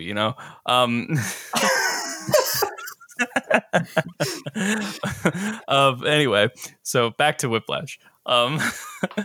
Yeah, so, and then, the fact that he makes, he's swapping out Connolly and Tanner and Neiman, just doing this whole thing. It gives him more time to cook, because you just get to, again, you get incredible facial acting from all three of them, just being so beaten down and tired, and just, there's like, and distressed to the fact, like, I have not been able to stop. And, he's got Fletcher's like, oh, here comes, get up here with the Patty Mick Irish crowd fucker, I actually am going to start calling you Flannery. Flannery. When he asked him if there's a pot of gold under the stool, my god! You're adjusting the seat. That's been your problem this whole time, the seat height. So now you have it. Yeah, I think honestly that, and then the final concert scene, like with the three of them rotating, those are my favorite scenes, because that is just his rage, just rotating person to person, and he knows like what jabs those three guys the most, where it's, you find out Tanner is gay, and so he is just beating him down with these like homophobic jokes, and then Andrew gets back up and he's like, oh, looks like mommy ran away for the right reasons. It's like, such a sore spot. Oh, relax. Yeah. Yeah, and at the end, I've always loved that the last time that Andrew gets up there and he's like, maybe it's time to finally bring this home. And he's like, don't stop. And he just keep yelling at him. And when it's like one of my favorite parts of the whole movie is when he is circling back around and it's right before he stops him. And JK he's just like, keep playing, keep playing, keep playing. Yeah. Like, and you hear this like steady, like low notes on a piano in the background. It's just like, that to me it's like that's disturbing filmmaking on a level that I like honestly haven't seen in a very long time. Like just how that is the push, it's just keep playing. Like he just keeps yelling at him, like not to stop. And then finally at the end of it, you are in the part. Like it's insane. And that in and of itself, when you see the rehearsal end and you get that great shot of Andrew walking in slow motion down the alleyway, in that like the blue light, he is just like there's no going back. Yeah, no way. Yeah. I love the line when he finally gets the part and he says, alternates clean the blood off my drum kit, because Andrew has just bled all over it from just playing nonstop. It's so heartless. Yeah, it literally takes. Matt, have you ever bled from drumming? I've gotten some really bad blisters, but I've never bled. Not that I can think of. No, you're not trying hard enough. No. Yeah, he's no Charlie. I got to switch to traditional grip. Yeah. Yeah, I've never bled from singing, but I've never bled from singing. But thank you, I appreciate you asking. Yeah. Did you cut yourself when you picked up the drum the first time, Scotty? I broke my leg actually. Oh my god. Yeah, well, because the technique that they're using, like the way that they hold the sticks, is like very different from, because like he has one in like the side and then one is like the traditional grip. So like that like it's completely in the crease in your thumb, and he's just always got that red mark like right there in the webbing between his thumb and his index finger. Yeah. And it's like, oh my god, like it's just, and he just keeps trying to cover it with band-aids. Like he takes like the two and like wraps them. It's like, nah, that's not enough, dude. Like it's not gonna do it. That comes down to him just wanting to emulate Buddy Rich, which Buddy Rich is such like a, condescending, he would berate his band members for the slightest mistakes. And he would he has this video on YouTube pretty much just talking shit about anyone who doesn't hold the sticks like he does in traditional grip. He's like, oh, if you're holding them like this, it's good for playing Tiffany, but everybody just wants to play rock, blah, blah, blah. And, Andrew really starts emulating him with his berating of other students, Johnny Utah and everything. And he's another really big theme in the movie that I really enjoyed. Yeah, I didn't know that. That's crazy that he has a rant about how you hold your sticks like that. That makes a ton of sense now. Yeah, definitely go listen to I think it's like the bus tapes of Buddy Rich. It's like a 12-minute video on YouTube. Okay. It is fascinating. I mean, it's just him yelling. I guess I don't remember where they were, but like he's just yelling at his band members because the performance was really bad. And he literally yells at every single section. Like he yells at the saxophones and he yells at the trumpets and he yells at the percussion. He yells at everybody, and it's brutal. Man. I gotta check that out. Yeah. Let's get to, I want to talk about the big, the second competition that they do. Because I think that scene rivals for, like, it's like a top 3 scene. I think it's, Not My Tempo, the ending, and this competition scene, because there's so much going on that really puts Andrew like on the wrong side of everything. Like the fact that when the bus breaks down and the car company or the rental car company is like just about to close, and he leaves his sticks there, like. That's another thing that this movie gets really well, is like things are happening that irritate him that are completely out of his control, which makes it 10 times more frustrating. Yeah. The fact that the cabs are supposed to be there, the bus breaks down, he gets there late. Like he just can't do it. And it's frustrating because you're like, oh, come on. No, you're almost there. Go. Oh, yeah. even when he's left again after being chastised and he had to go back to the rental company and the dude's on the phone and he's like, I got locked out of my car, it's whatever. And then the GPS goes off and the guy knows he's in a car and it's like, oh, like just not even, he can't even keep the respect of these other bandmates anymore because now they know he had to go drive somewhere. Just like every little thing has gone wrong until he finally is screaming on the phone and missing his turn and disaster. When he gets hit by that truck, I did not see that coming, like, at all. Like, I had, like, this was one of those movies where I had built up so much about it, like, in my head. Like, I watched the trailer so many times. I watched the Not My Tempo scene up until it, like, cut off. But that was the one really big surprise that I was not expecting. Just him just getting smashed by this truck. And he still runs to get to the performance because he's like, back in rehearsal, he's like, those are my, it's my part. Those are my sticks. I'll be on your stage. And it's anything. Yeah. I'm glad that we're talking about this one because I think that this little sequence here is possibly my favorite besides the finale. And interestingly enough, I wrote a paper about this for frankly, I Love Movies alumnus, Stephen Tropiano, and this whole sequence, and it's like the pressure is just in like hearing the band warm up as Andrew is running back to the car rental company, and you see the clock, and then you see the clock as he gets back in the car, you see him pull out, and then you get like those couple minutes of him just like screaming at the phone. A couple seconds of him screaming at the phone in the car before the car crash, and it's just like.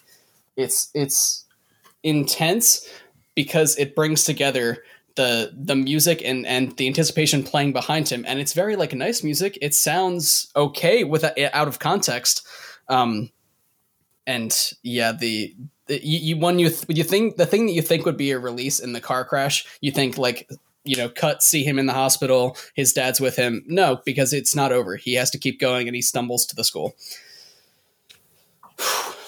You're right that you do hear. I forgot that you do hear the band warming up as he's trying to get there. Like that's so cool. And again, the editing is so good because the inner cut of the speedometer, him putting the key in the ignition, closing the door, the car driving out of the parking lot, and the insert of the clock.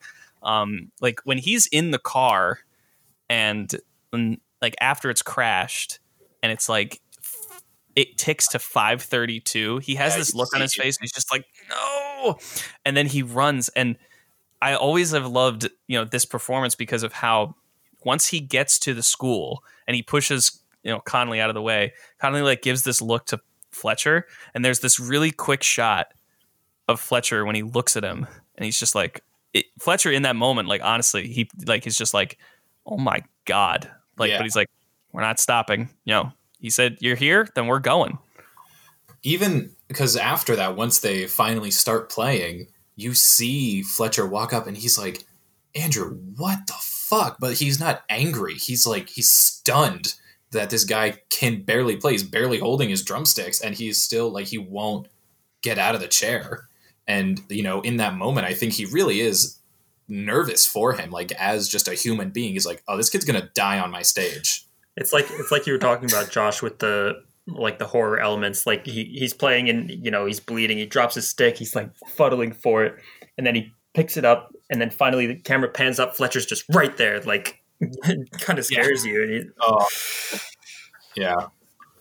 I wanted to say that in the script, this scene is a little bit more brutal, just because, and not because of anything that Fletcher does, but I'm honestly glad they didn't do this because I don't really know how they would have done it.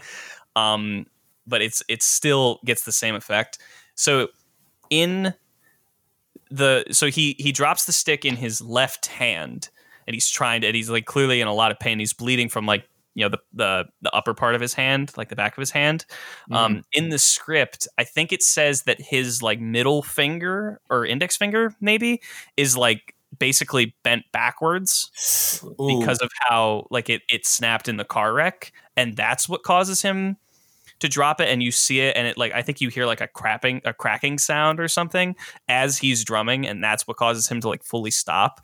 But like you don't really need that. That's another thing. Like, again, I don't know how they would have done that. Like, it would have maybe some sort of prosthetic or something. I don't know. But like, just having his hand bloody, and you can definitely see he's like barely holding the stick, like in his hand, like as he's hitting the snare and then the lower drums. Like, it hurts him to do this. And so when he finally stops at the end, he's like just bent over and he's just like, I can't, like, I just can't. And just that quick shot of Neiman, you're done. Like, so quiet and so matter of fact. It's just like, it is. And you'd think the scene would be done there, but nope. Andrew tears this drum set apart and tackles Fletcher to the ground. Like, it's unbelievable. He broke two of J.K. Simmons' ribs on that tackle, is what I hear. Oh my God. Yeah, I did hear that. Oh man. I'm glad that's in there. That's crazy. But he's threatening to kill him. Like, and Andrew is going to murder this guy in the middle of it because he is just at his breaking point. And even after, like, he's covered in blood, and all Fletcher has to say to him is like, all right, you're out of the band. Sorry, kid. Like, he has snapped back to that mentor role, I guess, or that, he's trying to mold him into being the next Bird. Like, it's brutal to watch that go down, and like to watch Andrew's reaction when he realizes what happened. Yeah, and then the next scene we find out, I think the most important thing in this scene, well, there's two things. One is the fact that we learned that Sean Casey actually had killed himself as opposed to being in a car accident, which I think is, another brilliant part of the writing is that, we hear that he was in a car accident before, and then Andrew gets into a car accident, and then he find out, he actually killed himself because of this psychological trauma. And we realize that Andrew is pushing himself in the exact same way that Sean Casey was, in his own way, by getting into that car accident, still pushing on and like almost, killing Fletcher basically. And finally he kind of has this moment of reality where he's like, yeah, I can't keep doing this like anymore, and throws all this stuff away. And the music again is so good because it's the higher piano and just it's really slow and methodical and just these long shots on these characters. And the other thing that I think is interesting is that his dad, played excellently by Paul Reiser, has that line. He's like, you think I would sit by and let him do these things to my son? Like, why would you let him get away with what he did to you? And I think it's interesting. The other thing I really picked up on this rewatch is that how complacent Paul Reiser's character is. Like, obviously he doesn't fully know what's going on, but it's kind of foreshadowed in the beginning when they're at the movie theater for the first time and they're just kind of chatting. And the guy walks behind him with the popcorn and deliberately bumps into him. And Paul Reiser's the one who apologizes. Yeah. And you're just like, oh no, he's like he's the one who is just completely like just courses like right by and just kind of lets anything happen to him. And, at the end, you can kind of read what Paul Reiser is thinking in there. So you can kind of read now that he actually can't control what Fletcher is doing to Andrew, because he's performing and he's doing, he's going crazy up there. It's such a good, yes, Paul Reiser's not as,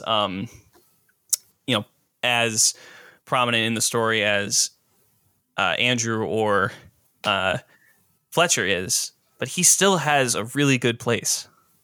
Yeah. I also love the final scene when you keep bringing it up, like he's watching in the wings because he runs from the audience and is waiting in the curtains behind him.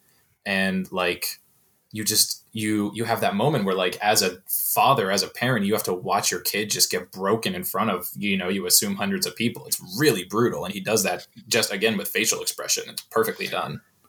He does. He is like the safety net the entire story to, catch Andrew when he is falling, and to his credit, from his perspective, like, this is insane what is happening, but it's because he doesn't understand what Andrew's actual goal is, how high he intends to climb. and he finally does understand when he, sees Andrew perform in the final scene.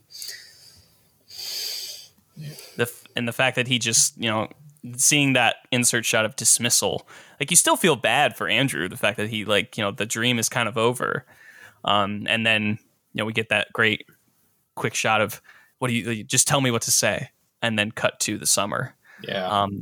It's a really good use of a time jump, and you get to see Andrew. He's obviously he's able to now live alone, but he's working at this coffee shop or something, Like a sandwich shop. Yeah, something, and he's just like defeated. Like even when even when his a customer comes up to him at the shop, he's just like, hey, he couldn't give less of a fuck about being there. And like the highlight of his life is now just the pantry being stocked with Gushers. Yeah. Gushers, baby. I mean, I don't blame it.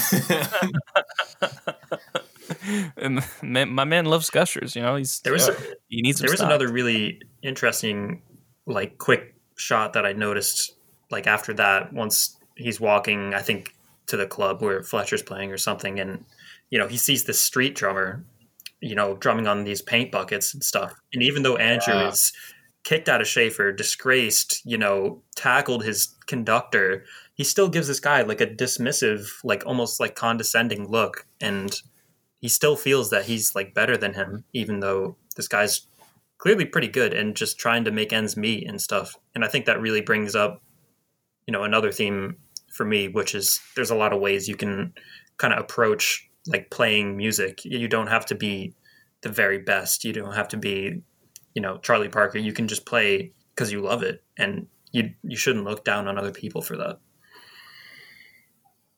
I don't want to, date this too much, but, we're talking about this 3 days after Soul just came out.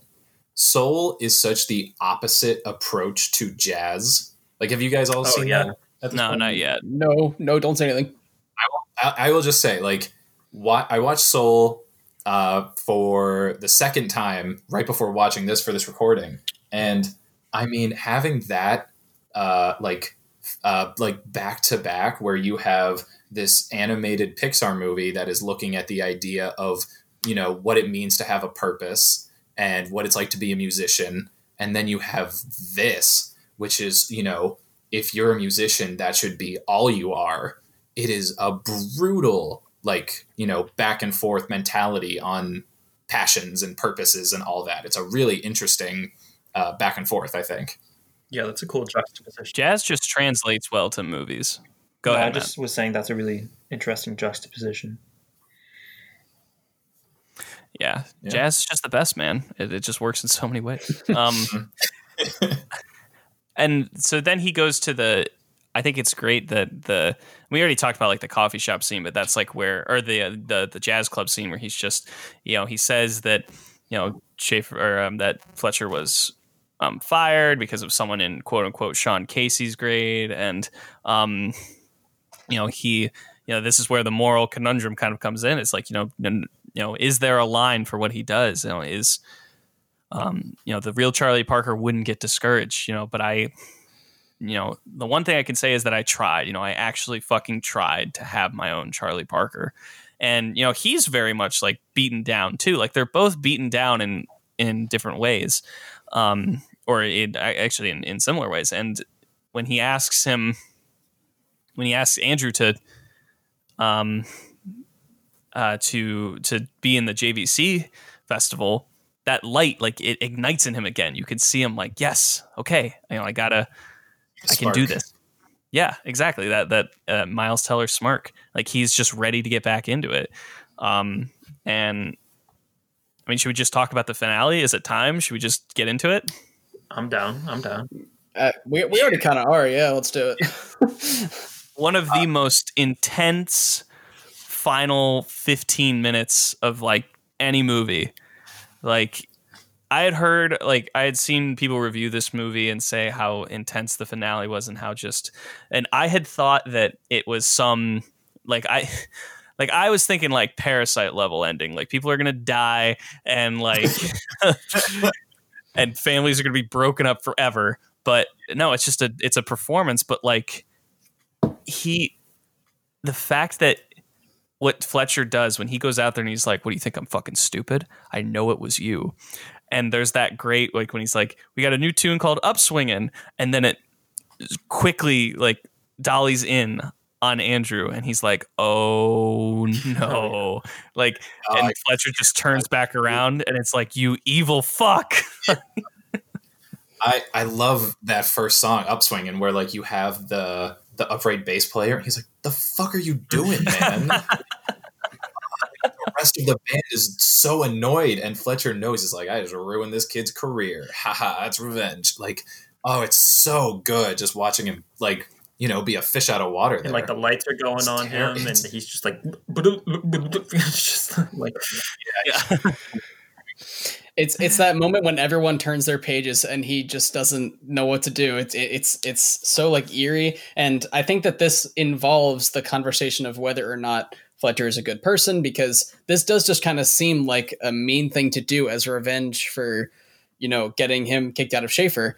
But he, like, it seems to Fletcher that Andrew took away his dream too. He disconnected him from all the young musicians that could have been that star that you know, Fletcher was looking for. So in that respect, I still don't know if I can answer the question saying he's a bad guy. I think that this is the moment where you're right. I think that this is the part where this is not to help Andrew. This is definitely more so to be like, hey, fuck you. This is to get back. And he's like, yeah, I guess you don't have it. And then when he comes back out, you know, after he has that moment with his dad, when he comes back out and is like, you know, Fletcher kind of looks at him like, okay, well, he's a little nervous. Like, I wasn't expecting him to come back. And then Andrew just kicks right into Caravan. I definitely don't think he was expecting that or expecting like anything else to happen. And then as the performance goes on, Fletcher's like, okay, I understand what we got to do now. And just to see when Andrew kicks into Caravan, like cuts Fletcher off. Mm-hmm. Oh my God, total control. And it's for the first time. Yes. For the first time, he has the power in the relationship. literally. He even says, I'll cue you in to Fletcher. Like, you know, he has taken control of the entire band at that point. And it's so good to find, like, the catharsis you get when Fletcher is shut up is so good. Multiple times as well. Like, and he comes up to him, he's like, I'm gonna fucking blah, blah, blah, and then just hits the splash symbol in his face. Oh, it's amazing. Yeah. And then after that, I always loved when he is doing he's playing and he cues the bass player in, and there's this like kind of wide shot, and you see Miles Teller mouth "fuck you" to JK. All right, what were you gonna say, Matt? I was gonna say, in the time he comes up to him after that, he's like Andrew, like, what are you doing, man? Like, he actually calls him by his first name, not by his incorrect pronunciation of his last name. Mm-hmm.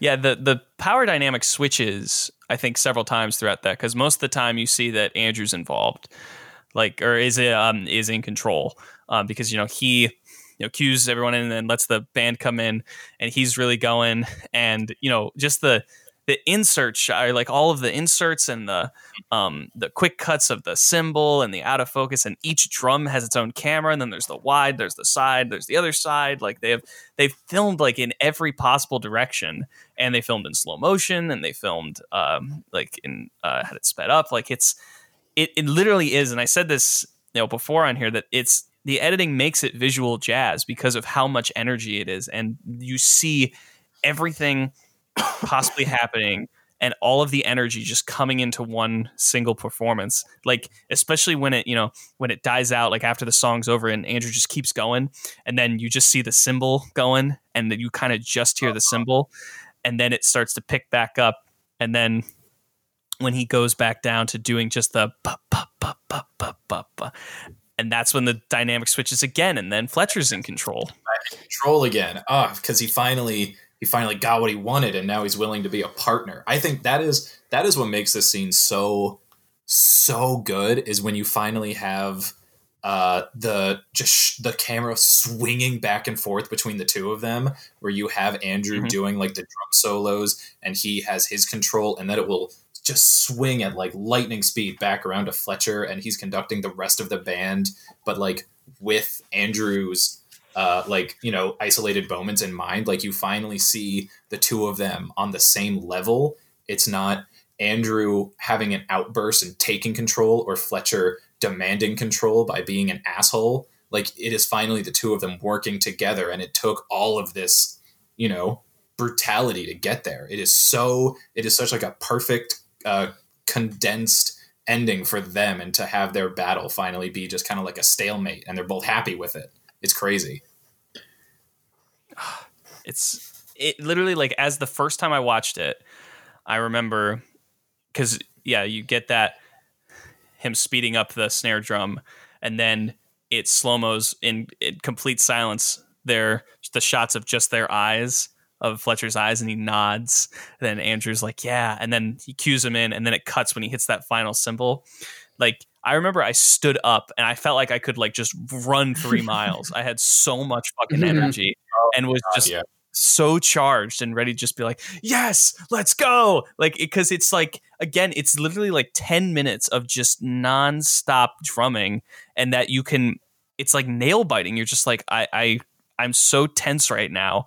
I can't even move. And then finally, once the credits hit, you're just like, oh my God, like, it's so cathartic. It is an amazing, amazing ending. You don't realize you've been holding your breath for 15 minutes watching these guys just go all out. You've been holding your breath for 2 hours. Like, again, this is such a bizarre ending, because you don't, the only like resolution you get is that little like smile and nod from Fletcher. That's it. You do not see him become, a great musician. You don't see them like shake hands afterwards. It's none of that, because all of the intensity just leads to this one moment where they both get what they want. And then it just like, all right, have a good night. Throw out your popcorn on the way out. See ya. Yeah. I mean, Fletcher, he can't say good job to him. So that's just as close as he's going to get to doing that. And another reason this is so good is not only is it like the climax of the movie, but like it's the climax of both their character arcs. Like, they're both getting what they were going for this entire time. Andrew being the best, or on his way to being the best, and Fletcher getting his Charlie Parker. Yeah. I mean, question for you guys with that. Like, I just thought about this. I think in my head, I'm pretty dead set. Fletcher's not a good guy. He's a bad guy. He's like a super douchebag. But is he a good teacher in the sense? Like, he really did push Andrew to be the best he could possibly be, at least in this concert. Like, he finally got what he wanted. Is he a good, like, mentor? I think we can answer that question in the analysis section. So let's go to analyze this.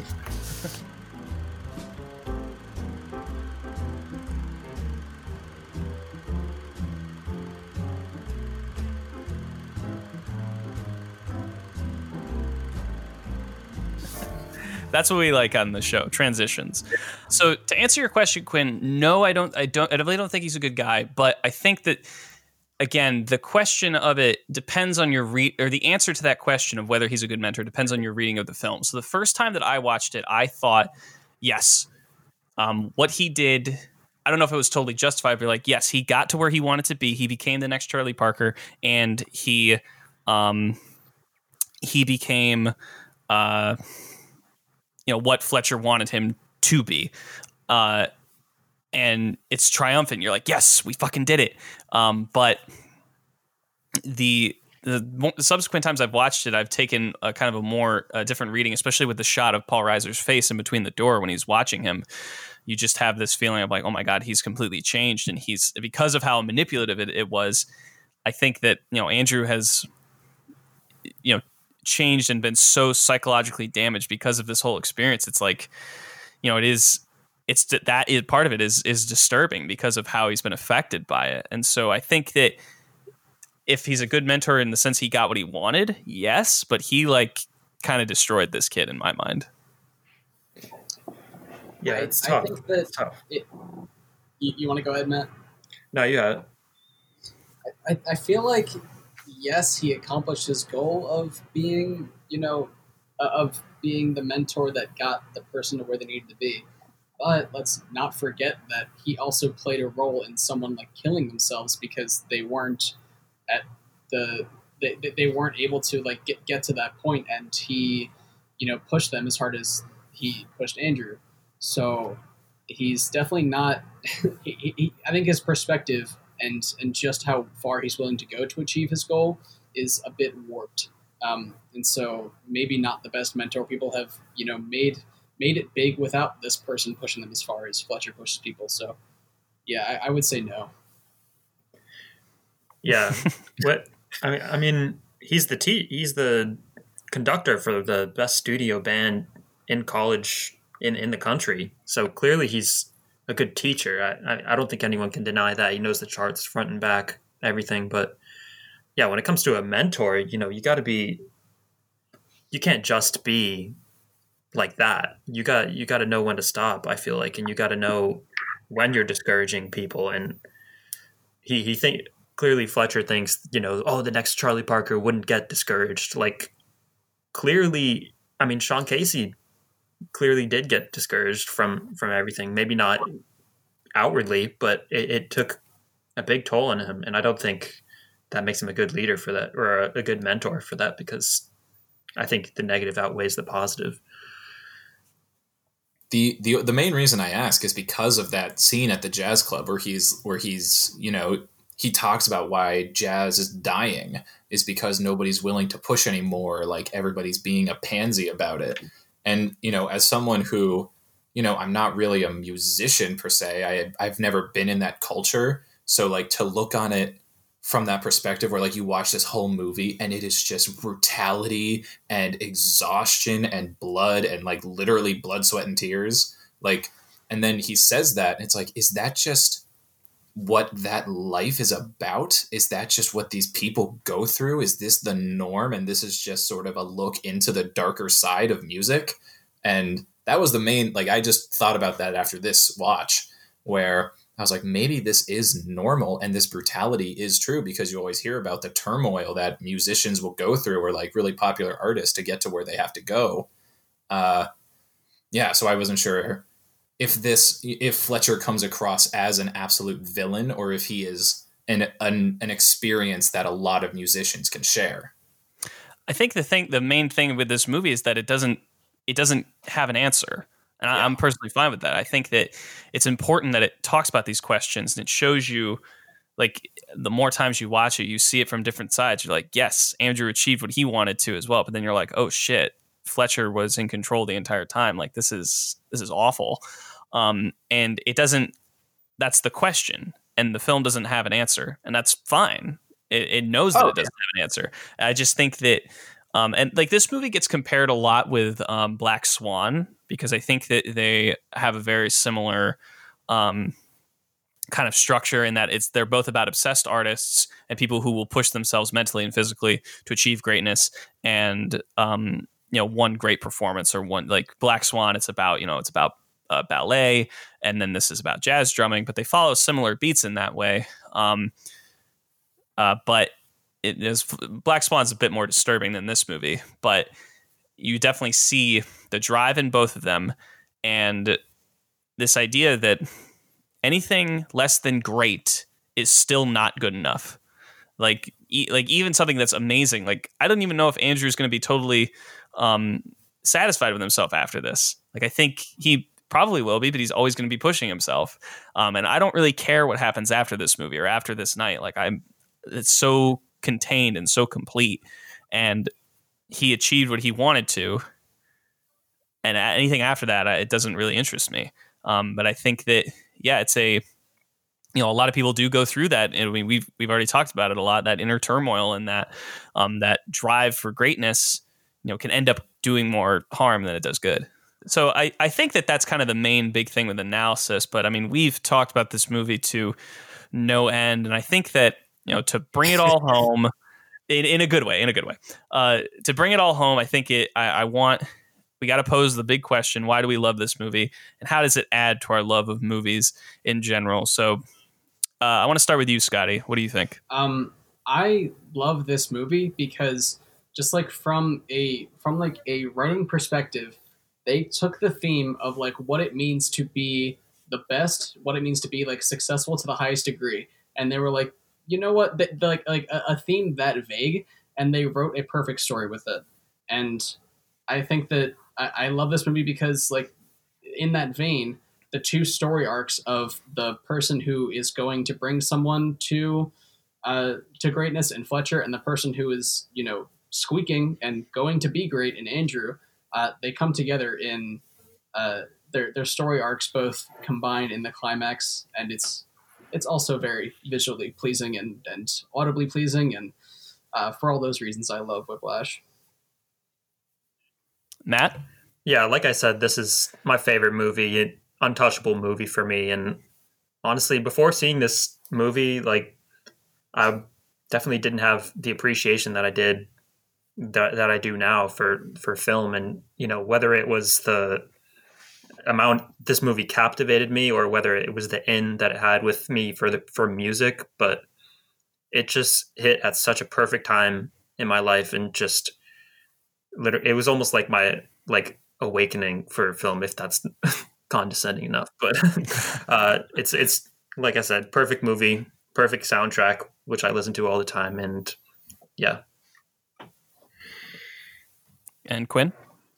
Yeah, I mean, I would just be echoing, you know, a lot of what Scotty and Matt say, where like this movie was in the, like, when I was starting to really become conscious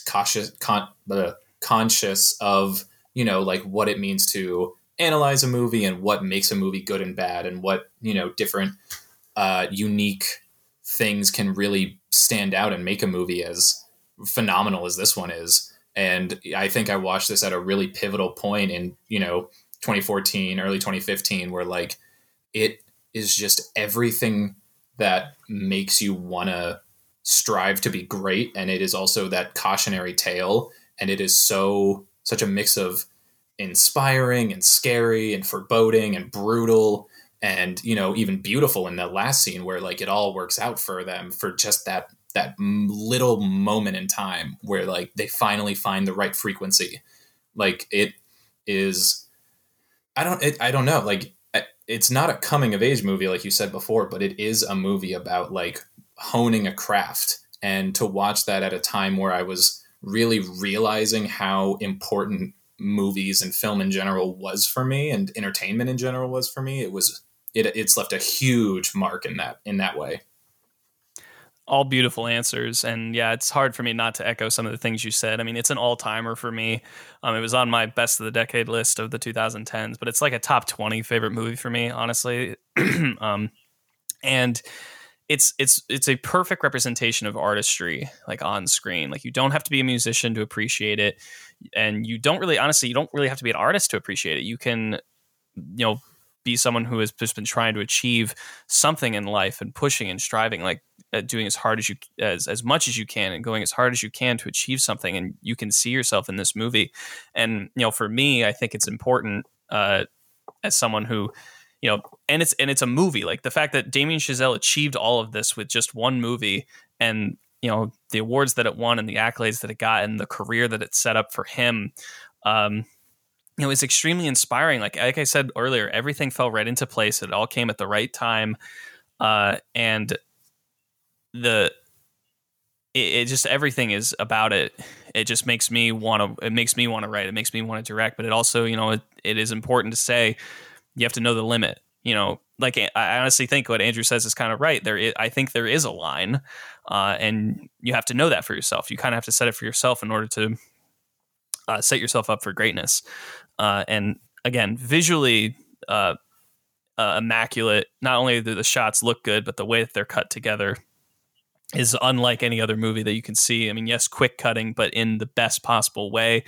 And it's timeless. It's a movie that we're going to be talking about for years and years now. It's one that even after, you know, it's been in our lives for almost 6 years now, you can go back to it and just be like, it still works. You know, it hasn't aged poorly at all. Nothing is in it that really dates the movie. There's nothing in it that's, you know, offensive. I mean, yes, he says offensive things, but we know the context of what they're being said in, and it's amazing. It's honestly an incredibly inspiring movie. 100%. Yeah, absolutely. Any final thoughts before we sign off, boys? There's one more quote that I wanted to say. And it's when Fletcher is holding up the binder and he says, "If I ever find one of these lying around again, I swear to fucking God, I will stop being so polite." Sees someone and says, "Get the fuck out of my sight before I demolish you." I can still fucking see you, Mini-Me. Yep. Thank you guys so much for doing this. Thank you, Josh. Dude, this was so much awesome. fun. That does it for this episode of Frankly I Love Movies. Huge thanks to all the guys for coming on the show. It was great to talk to all of them again about a movie that we clearly really loved.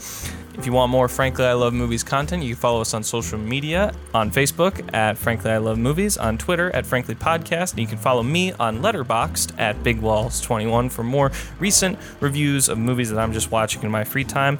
Frankly I Love Movies is part of the Orion Valley Productions podcast network, where you can listen to Ravnica Avengers, our Real Play D&D podcast, and our Attack on Titan recap podcast, Tea Time with Titans. New episodes of that are out every single Wednesday.